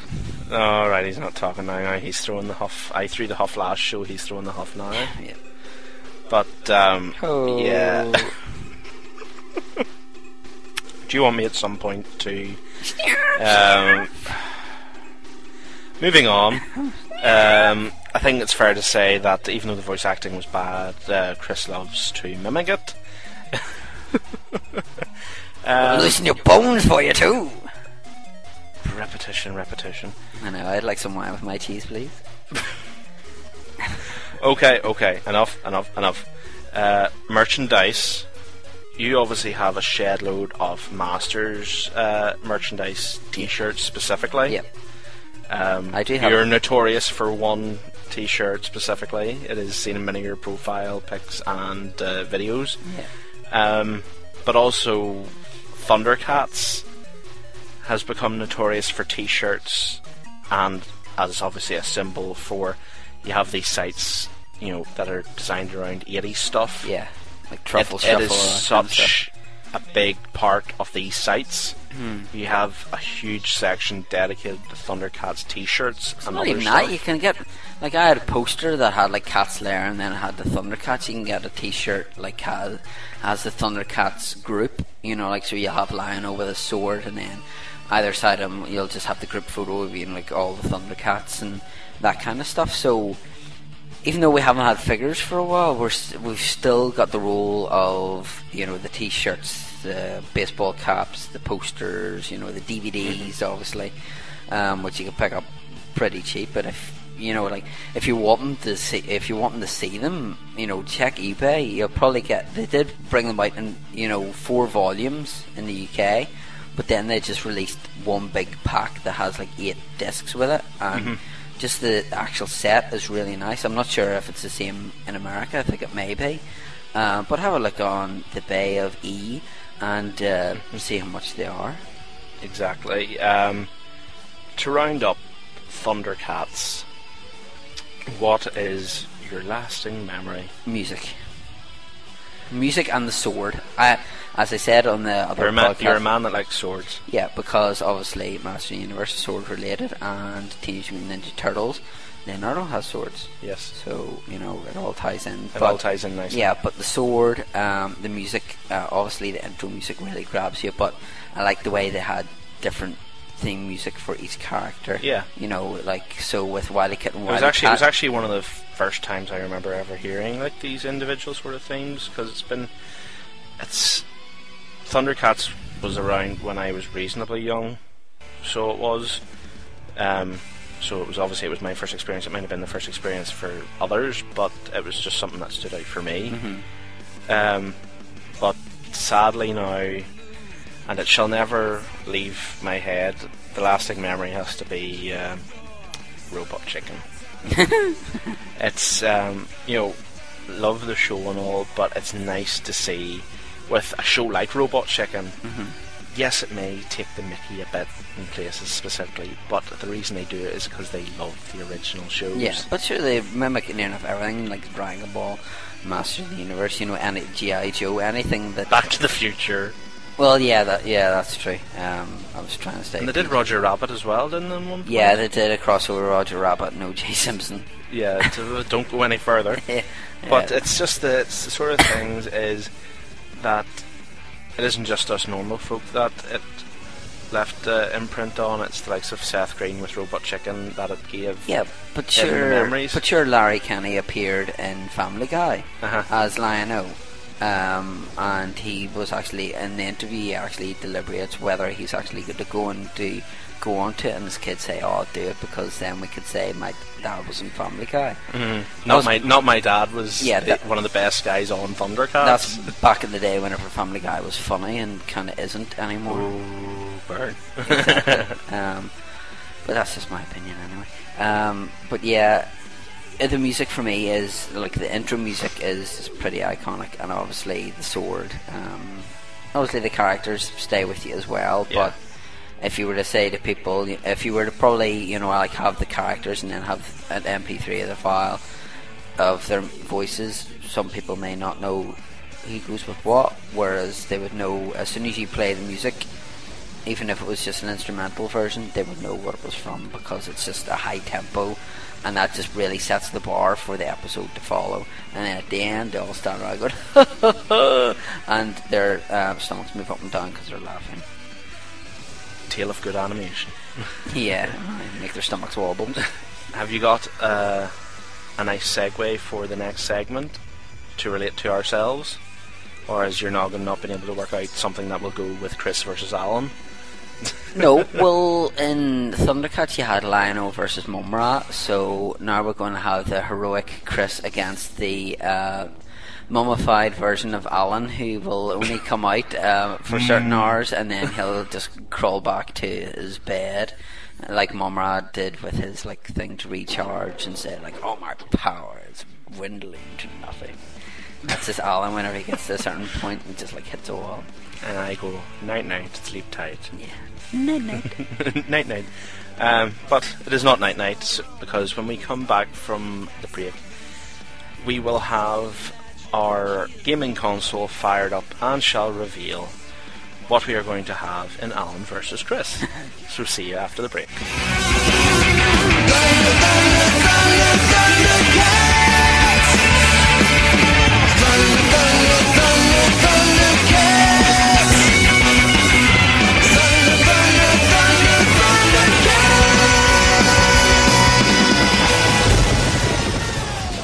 What's up, folks? You are listening to Operation Retro Shock with Crazy Cool Chris Vent and Awfully Awesome Alan Price.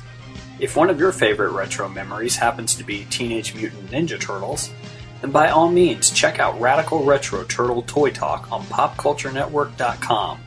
Every week we get reacquainted with old friends from the original Playmates TMNT toy line. Fab 4 fans new and old won't be sorry for checking it out. That's Radical Retro Turtle Toy Talk, and you can only find it on PopCultureNetwork.com.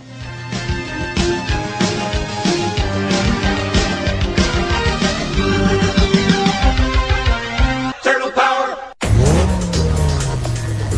Dynamic. Bold. Edgy. This muscular design features an aggressive stance and a sleek profile, resulting in a powerful road presence that screams speed, even at a standstill, which is great and all, but can it outrun a building? The downtown circuit looks spectacular, guys. Power play set? Affirmative. Helicopter ready? Check.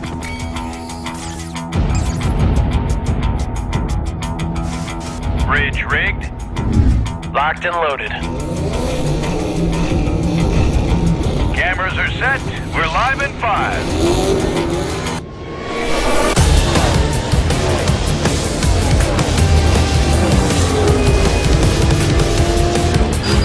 Bus triggered by driver 16.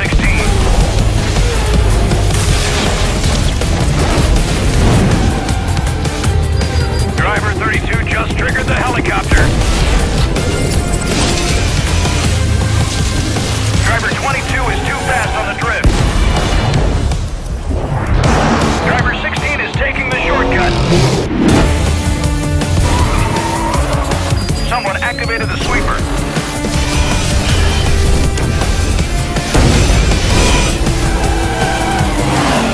Driver 48 triggered the bridge collapse.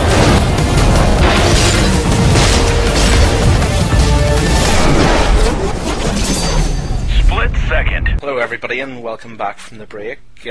This segment is going to be so random. Is going to be extremely random. We have no notes. We have absolutely nothing in front of us except our controllers and our laptops.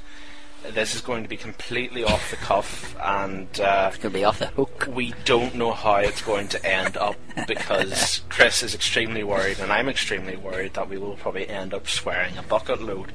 So there may be quite a few beeps during this segment. Yeah, well, I'll just do that myself. Mute himself. Yeah. But I might as well explain what is in front of us at the moment on the TV. The first game to be on Alan vs. Chris is the newly released split-second game by Disney. Shocking hard. Disney do a racing game. Yep, and it's not like Toy Story racing or something. Toy Story racing. It was a shock to me when I initially saw the trailer last year. As in, what is this game? And I looked, and then the final of the trailer said developed by Disney, and I was just like, whoa, that's going to be bad. Trailer looked amazing because you saw all the explosions and everything, but yeah. It's like Burnout meeting Michael Bay film. Yeah, that's basically the way we have described this, ladies and gents, is the fact that this, if Michael Bay did a game, it would be this game. Yeah. Because it is absolutely epic when it comes to the explosions. But we're at the start screen now, so Chris is going to get the game slowly but surely going. It is checking for additional content, of which we have none.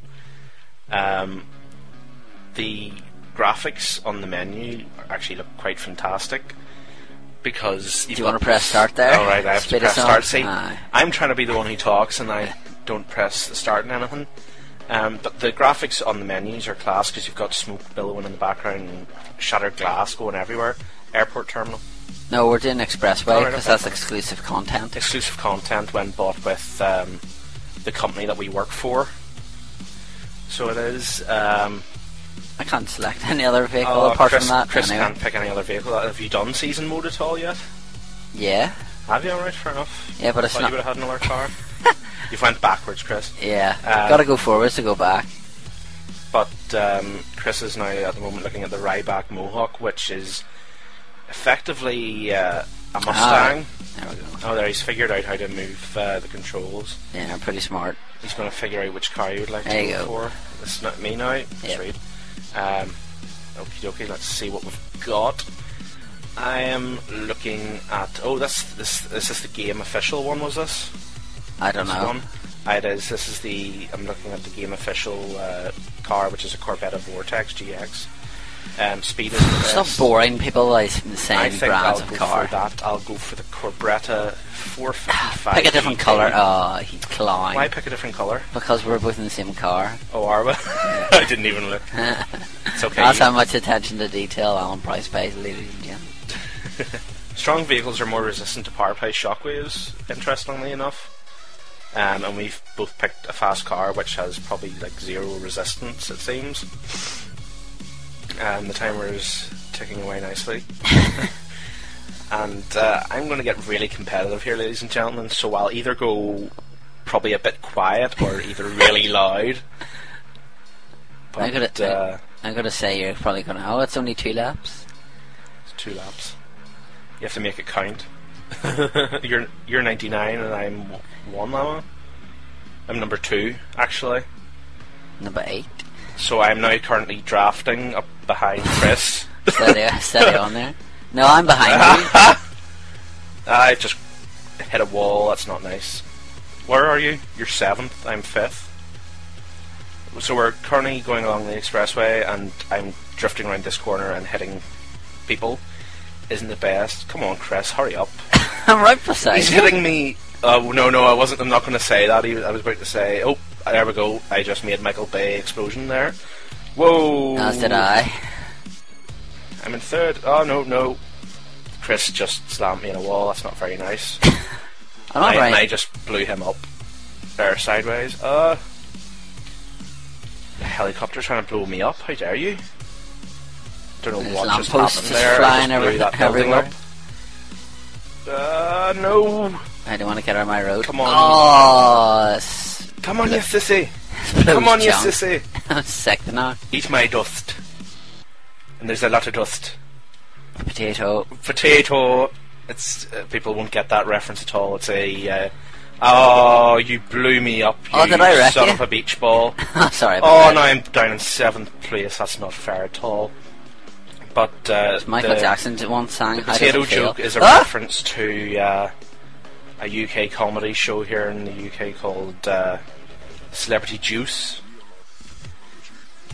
No. That's not right. What? You're in 2nd, you lucky boy.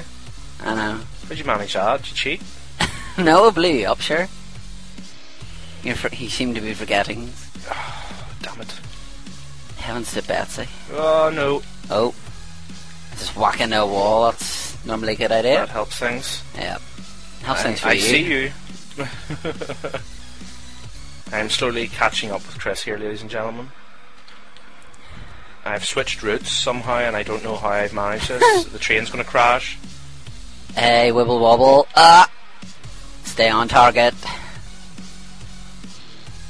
Oh! You're in first, I'm in second now. Oh, sugar, I crashed. You did exactly what I did. I followed you. You don't know where the track is. Oh, there we check. are. Wreck yourself before you check yourself or something. Hello, Christopher, I'm puffing you. Oh, sugar! Ow. It's pretty insane right there. there. That was pretty hectic right now. I just crashed into your truck, if you're wondering. And I've just crashed again. Oh, so it makes it... This level's quite hectic, I was wrecked by Noel Edmonds. You wrecked your Noel Edmonds? Or you've been wrecked by Noel Edmonds, I was wrecked by Noel Edmonds. No. Oh, why have I went left? I should have went right. How many seconds are you ahead of me? I don't know. 10 million. Oh, somebody crashed into me. I'm in fourth, where you're in third, so you're in front of me. You're 4.6 seconds ahead. That's quite a distance, actually. It's not looking good for me, ladies and gentlemen. We're on the second lap, and I'm going to die at this rate. Way to overreact there, Al. No, I'm going to die. Nobody dies in this game. He's now 6 seconds ahead. That's not looking good. And he's probably pretty close to the end, I would suspect. I would say so. No. Oh, Sugar, Alan. Alan Sugar, actually. Sir Alan Sugar. Amstrad Incorporated. Indeed. People will absolutely not understand that reference at all. Alan Sugar is a multi-billionaire here in the UK, so he is. And he is effectively the... he used to own Tottenham Hotspur. Yes, he owned Tottenham Hotspur Football Club and is the equivalent of... he's the head of The Apprentice here in the UK. So, kind of like Donald Trump. Yeah, he's Donald Trump. Only with better hair. With Donald Trump. 3.8 seconds ahead, Chris is, and he's crossing the line in second place. I'm crossing the line in third place. First blood to me, then. First blood to you. Damn you, I say. Now we do the airport terminal. What, are we making it best out of 3? Best of 3 races. Oh, great. This is going to really bore people. We should have some... I think now we go different cars. So we do. No, I think we keep the same cars. You think? Yep. Fair enough. It makes it even. Makes it even, Stephen. But I'll pick a different colour today. We'll go to the airport terminal. Right. I'll change some colour in my one this time. So we're going to be going the same cars, everybody. Chris is going to be in like the kind of grey one, and I'm going to be in the white one. It's alright, they can't see it all, don't worry. No, but you have to describe these things, Chris, and it's not very fair on everybody if they don't hear what's going on. It's alright, we should have videoed this and put it on YouTube. Make sure to use your power pies, not hit yourself, Chris. That's not a good idea. So that's where I'm going wrong then? That's where keep punching myself instead of punching you. Sorry about that. We may as well actually talk about Disney movies while we're driving this, considering it's Disney. What influence could this have on a potential Disney movie about it, do you think? Only if they do another Lion King. What? This has nothing to do with Lion King. It'll take you a minute or two to figure that out. I was about to say, but I think it would have good potential for a movie. The first kind of idea I got from playing this game, by the way, we have started our second race at the airport terminal, was, I don't know if you've watched a movie called Death Race, Chris? Yes, one with Jason Statham. With Jason Statham. Yeah, it's a kind of similar sort of premise to that, in the fact of, in this game you drift and draft to build up your power plays. Yeah. Whereas in Death Race you kind of, I nearly blew up myself there. In Death Race you moved over these panels and that got you your weapons and power-ups. But I think if done in the right manner, it could make a good movie, or even, as long as it wasn't too kiddie, a good TV show. Yeah, as long as they don't do it like they did, some company did Speed Racer and it was awful. Yeah, that's what I was actually about to mention, Speed Racer. The fact is, if it was done in kind of a Speed Racer style, in that it was this out of this world racing thing, then it could work perfectly. It was wrecked by Andy Peters. I just wrecked him, I think. No. Or are you wrecked by somebody else? Yeah, I'm last here. Oh, he's last and I'm in first. Oh, joy. But it would be interesting to see something like this. It would be CGI heavy, though, I must admit. Yeah. Considering the amount of explosions that go on in a race. This is the level that we're doing, was the level that was released in the demo. Yeah, it's the demo. So that's why Alan picked this one, because he's played this one to death. And that's why I picked the Expressway, because neither of us have played it. So it's equal battling ground. Get out of my road. It's not your road. It's my road. I'm just flying under a helicopter that's tried to unleash an explosive barrel on me. Unleash hell. Hi. This isn't Sparta. Little 300 reference there. It was actually from Stone Cold's WrestleMania 21 commercial. Yes, that was interesting. Speaking of commercials, the Eddie Guerrero one with Booker T. Oh yeah, what they call WrestleMania France. And I've just brought down the air tower, the air traffic control tower, to take a shortcut. Luckily, Chris was so far behind that he didn't meet my wrath. Oh, haha. Now I'm taking a shortcut. I did a 150-yard drift, though. Did you really? And you're about to get hit by a... Nah, I'm alright. Airplane? It actually helped me there. I've actually just got overtook by some random computer fellow. You better come back here now. I am not impressed with oneself. 11 seconds to second place. That's me. Well, here, do us a favour and slow down, would you? No, because I've got a guy in front of me that I can't let go. A guy? In a red car. I will kill him now. Are you not a blue car? Because in the red car and the blue car had a race. Oh. You know, like the Milky Way advert? Milky Way. Milky bars are on me as well. Oh, where are they? I want some. I don't have any. Will you crash or do something? No. It's highly boring. I've actually made up a second.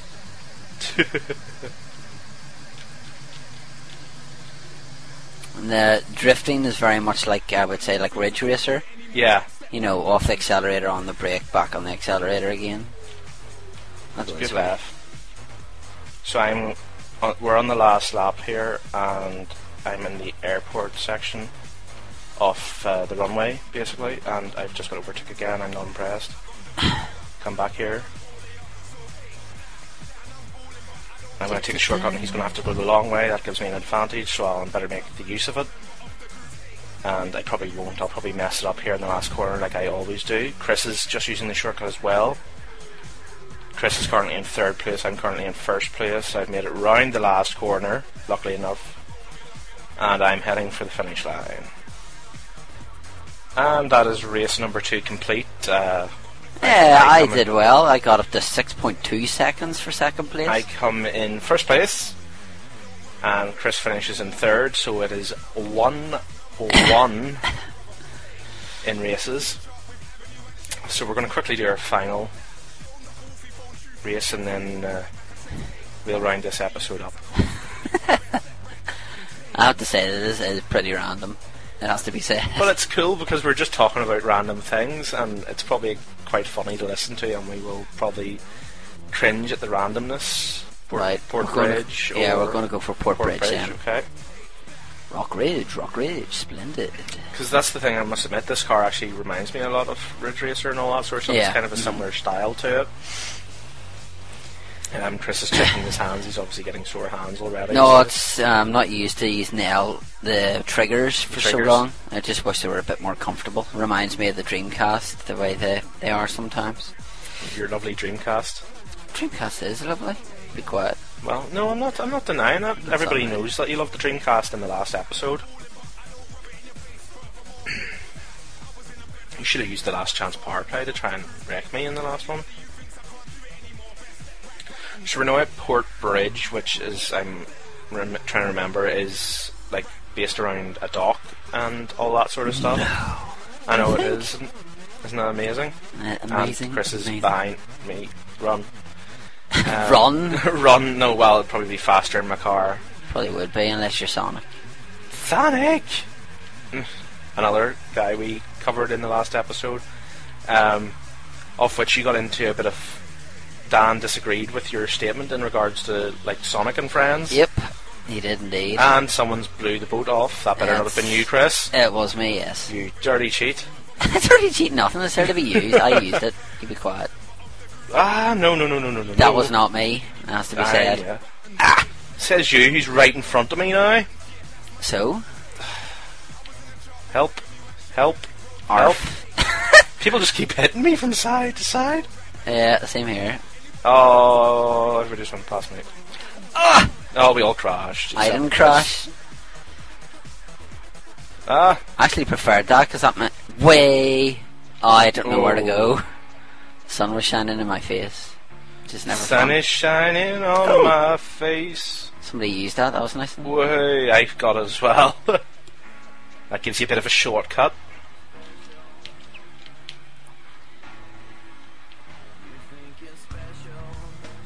Change direction. You, me crash. Follow me, Christopher. Follow me. Follow you on your shortcut. You dirty rotter. I'm a little cheat. I don't actually know where this route goes. I've never been on this route I have no idea either. It's a bit of a random one. Crud. Oh, that was so close. I nearly took Chris out with the crane there. But I think this level's pretty cool. So it is. There's actually quite a few obstacles that you... There's a lot of obstacles? You can fire in this because Chris has just made a helicopter nearly explode me with a barrel. Gotta say, that's one thing I don't like is the helicopters because they're way too obvious. Yeah. Whoa. Let's keep on trucking. Oh, stop following me, will you? Follow me. No, don't want it. Or as Abe would say, follow me. Hello, wait. I see, I knew you were going to do that. Yay! That's expenditure there. Past you. You celebrated because you thought it was the final lap. I just love the fact that... Oh, hello, who's this behind me? It's not me. I know it isn't you, it's somebody because he keeps tapping me up the rear bumper. Well, I think it's safe to say that I'm not going to win this race. Why do you say that? Oh, because right, you're in second place, alright. Yeah. I didn't realise that. Yeah, I went to go the shortcut and I'd pressed A, but the thing had actually... I hate when that happens. You think you're going to make it and you think you're going to make it and then... Yeah, you don't make it. It all goes to pot. It does. So I'm currently in second place and now into first place there. Sugar.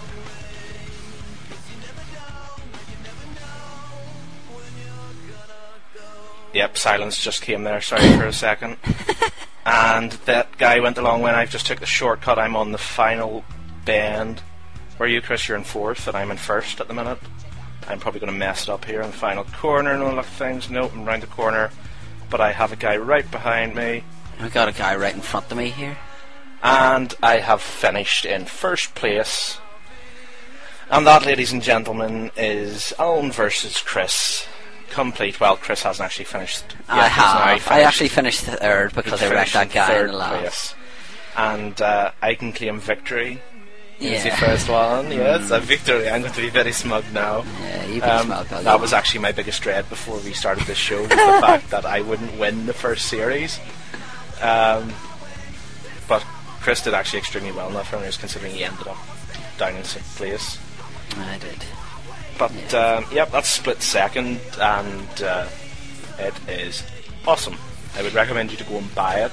Yeah, even if you have a PS3 or 360 and unsure about it, just download the demo. But if you like Burnout, you'll certainly love it. Cheaper than most games out there at the minute because, speaking in British pounds, I don't know what it's like for the US at the minute in regards to this game, but in the UK, games usually range anywhere from $39.99 to $44.99, and this game is $34.99 in-store level and $29.99 on our company's website. So for the game to be £30 if you go online, nowadays it's pretty darn good, and I think it's a smart marketing ploy on behalf of Disney. Before we wrap up, while we're on the gaming part, you also got a copy of the new UFC game. Yes, absolutely. UFC 2010. Yeah, so that was done by THQ. I was just reminding myself there. So, what do you think of the game? THQ, and we'll go into this in more depth in our next, midweek episode. We're going to release these on a midweek when it's the middle one between the main shows. Obviously, we're going to have our next episode, which will be back to games. But yes, yeah. Yes, indeed. I know Chris was like, oh yes, but we'll mention UFC in one of the next few shows, so we'll have a bit. Well, early impressions of it then. Early impressions are better graphics, more accurate fighters, change to the controls a wee bit, and season mode's had a good few tweaks in it as well. But we'll go into detail when I have a review ready to go, and Chris has had a go of it as well, because it's not a game he would buy. No, not or particularly. spend the money on, but I'll have to let Chris have a go at it, and then we'll come back with a review at some stage in the near future. Yes. But to round this show out, we have an announcement to make about the next episode. Yes. Which, as we all know, is going to be back on the game route. But we are going to have our first guest in a good few episodes. Yeah, that's going to be radical. And it's going to be retro. Yep. And we're going to do some Turtle Toy Talk tonight as well. Yeah. 2RT3. Yep. So, in you case you haven't will have not guessed by that. So if you haven't guessed, I'm used to this. See, I was used to it, and then I started stumbling. Here is who is going to appear on the next episode. Greetings, guys and gals. Sween Hollick here, reminding you to tune in to Operation Retro Shock number 7. In this episode, the Gleason threesome of Kick and Chris Vent, excellent Alan Price, and myself will be discussing some of our favorite video game series, including Metal Gear Solid, Resident Evil, Mario Kart, and something or other to do with turtles. Wonder what that's all about. Anyway, be sure you don't miss it. That's Operation Retro Shock coming to you from PopCultureNetwork.com. That's right, and Mr. Sween Halleck from Pop Culture Network, who does Radical Retro Turtle Toy Talk. Which is totally tubular. Yeah, and it is possibly pizzerific, but I wouldn't. We are not going to try and copy the amazing Sween. He is such a wordsmith at tying these things together, which you'll have just heard. No, because no, because I had to write that out for him to say, because he did a couple of takes and they didn't go according to plan. He stumbled on his words. Don't. No, but we're awfully awesome, Alan, and crazy cool Chris Vent. So yes, it doesn't he matter. did that himself, and how he thinks it up at times, I really don't know. Yeah. Kudos to him for that. But episode 7 is going to have Sween on the show with us, and obviously Turtles will be a key part of the next show. Yeah, there's two games that he has picked, and there's a game. One's an obvious one, and another one is absolutely another game that is fond in our hearts. Yes, exactly. And then Alan and I have picked one each, which I'm sure it's probably going to be, in terms of high quality, it's going to be maybe our best to date with the level of games. There is another pop culture peep who is veteran, who is going to come on at some stage, but we'll have to iron out when that is. We just hope that he doesn't turn from pixel to plastic. I know. We don't want that to happen. Exactly. And that, unfortunately, was one of Chris's worst puns of the day. It ranks up there with the Pikachu one. But you can consider the next episode of Operation Retro Shock kind of a NWO versus DX invasion, so to say, as in Radical Retro Turtle Toy Talk is coming to invade us, and Turtles are going to be taking over. Probably, yeah. So, with that being said, shall we get the shell out of here? Let's get the shell out of here, and give me a shell, yeah, if you're looking forward to the next episode. Are you now Shark Boy? Yeah, Shark Boy. Oh. But enough with the silly, crazy Before puns. we round up, though, we have a competition that we need to make. Competition, yeah, yes. for all you lucky listeners. So, it's over to Alan Price with the details. Well, we are going to have a few competitions over the summer because we're feeling generous. Yes. We're feeling generous, and the first one of these is going to involve a piece of Gears of War memorabilia. Mm-hmm. I'm trying to remember the name of what the figure's called. Is it a Budaxu figure? Yeah, or something like that. It's very like one of these chibi figures that you see in like anime and all. It's kind of like it's nearly like an overgrown Lego. Almost, yes. It's nearly like an overgrown Lego of Marcus Phoenix. Mm-hmm. It's actually quite a reasonably rare figure because it's one. I think we found it in work. It was one of those rare things that would creep in now and again. We occasionally get figures into work. We've got the Resident Evil ones in the past, and they're like, but it was one of those rare ones that would sneak in, and you would always find the it getting a look. You know, the ones that came in getting looked at by not the kids, not anybody, but people more like ourselves who are involved with the Pop Culture Network, the people that are interested in this sort of stuff. But it's a special little piece, and we will be posting a picture of it, obviously, in the Operation Retroshock section of the Pop Culture Forum for everybody to see, so you know exactly what we're talking about, because obviously it's a bit vague. Yes. You know, describing it.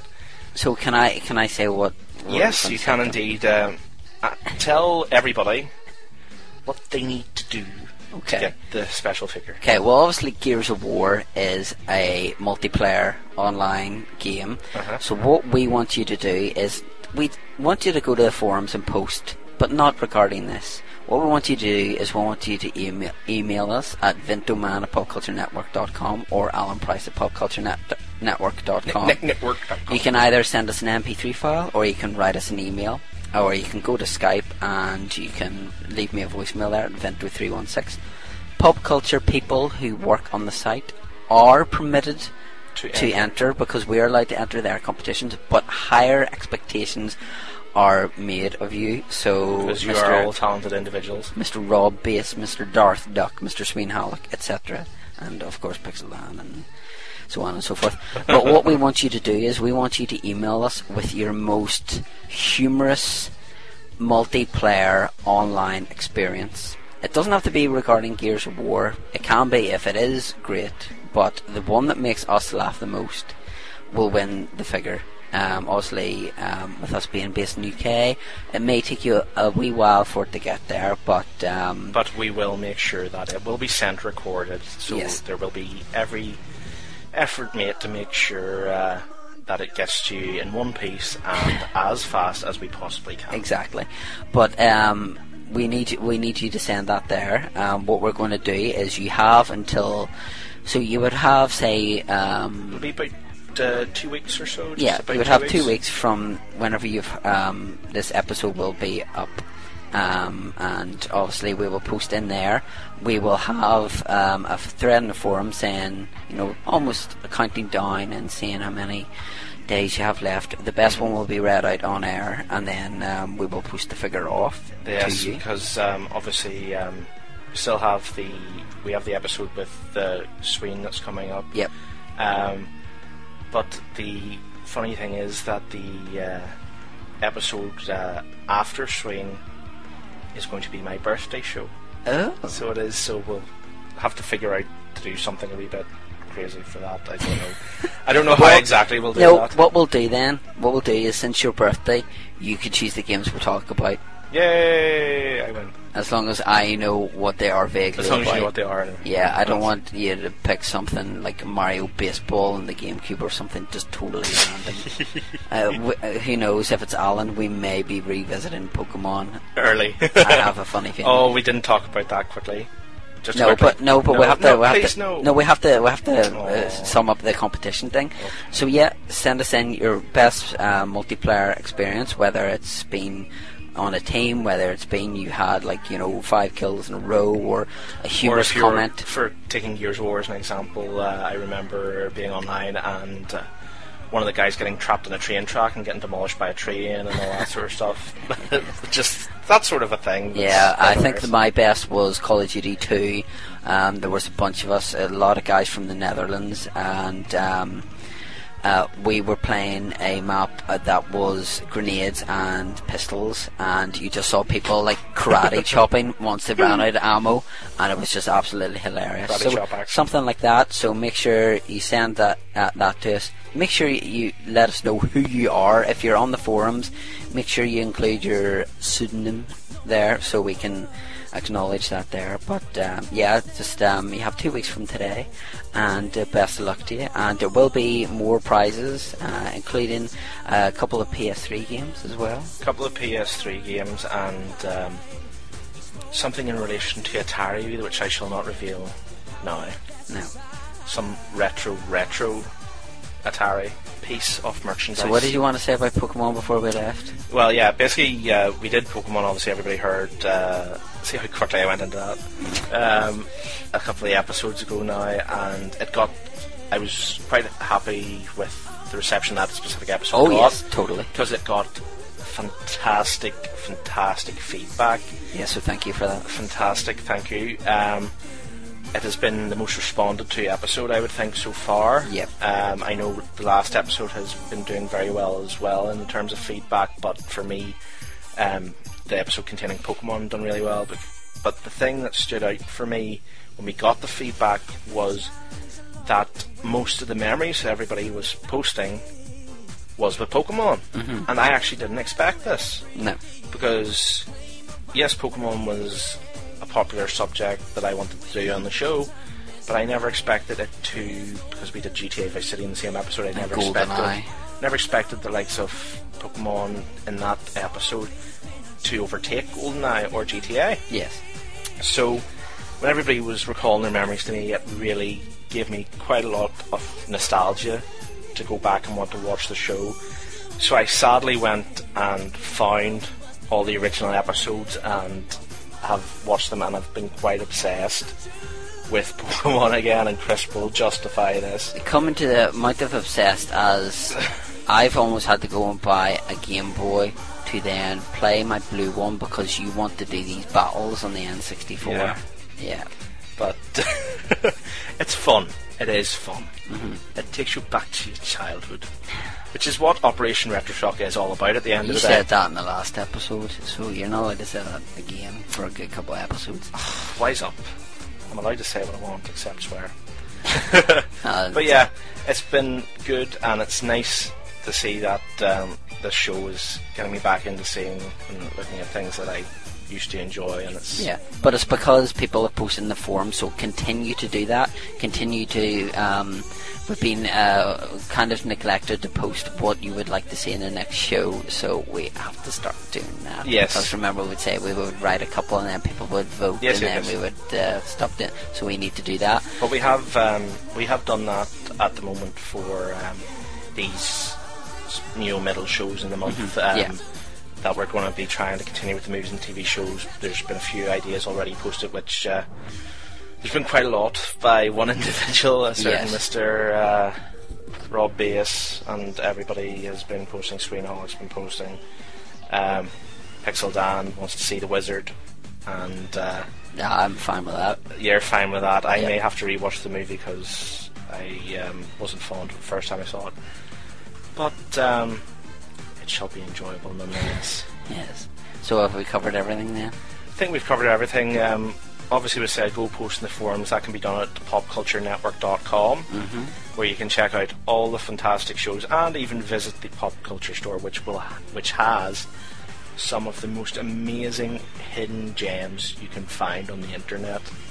These guys find it all, because they even have old McDonald's toys that were so limited that you wouldn't believe how they got their hands on So they're them. the Indiana Jones of the internet then? They are indeed. They Yeah, find we all the need to things. thank Matt Howlett as well for intro music, and also, because we didn't do it in the last Toma episode. arigato, Mr. Roboto. Yeah, James Garnhart, Roboto, did our voice title. So you may not have heard that this episode because we are Probably have focusing- switched back to yeah, Judd. but the game one to do with aiming your light gun is James, because he just has the cool voice.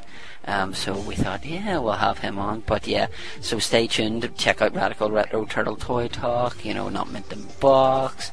Master Universe Chronicles. Master Universe Chronicles is registering that you should check out Master Universe Chronicles. Repeat, rinse, repeat. Yes, But exactly. also, obviously, It Figures and that new toy smell. Yes, The, Wednesday and Saturday. And Thoughts with Duvall, which Thoughts with Duval, yeah, which he will annihilate everybody on.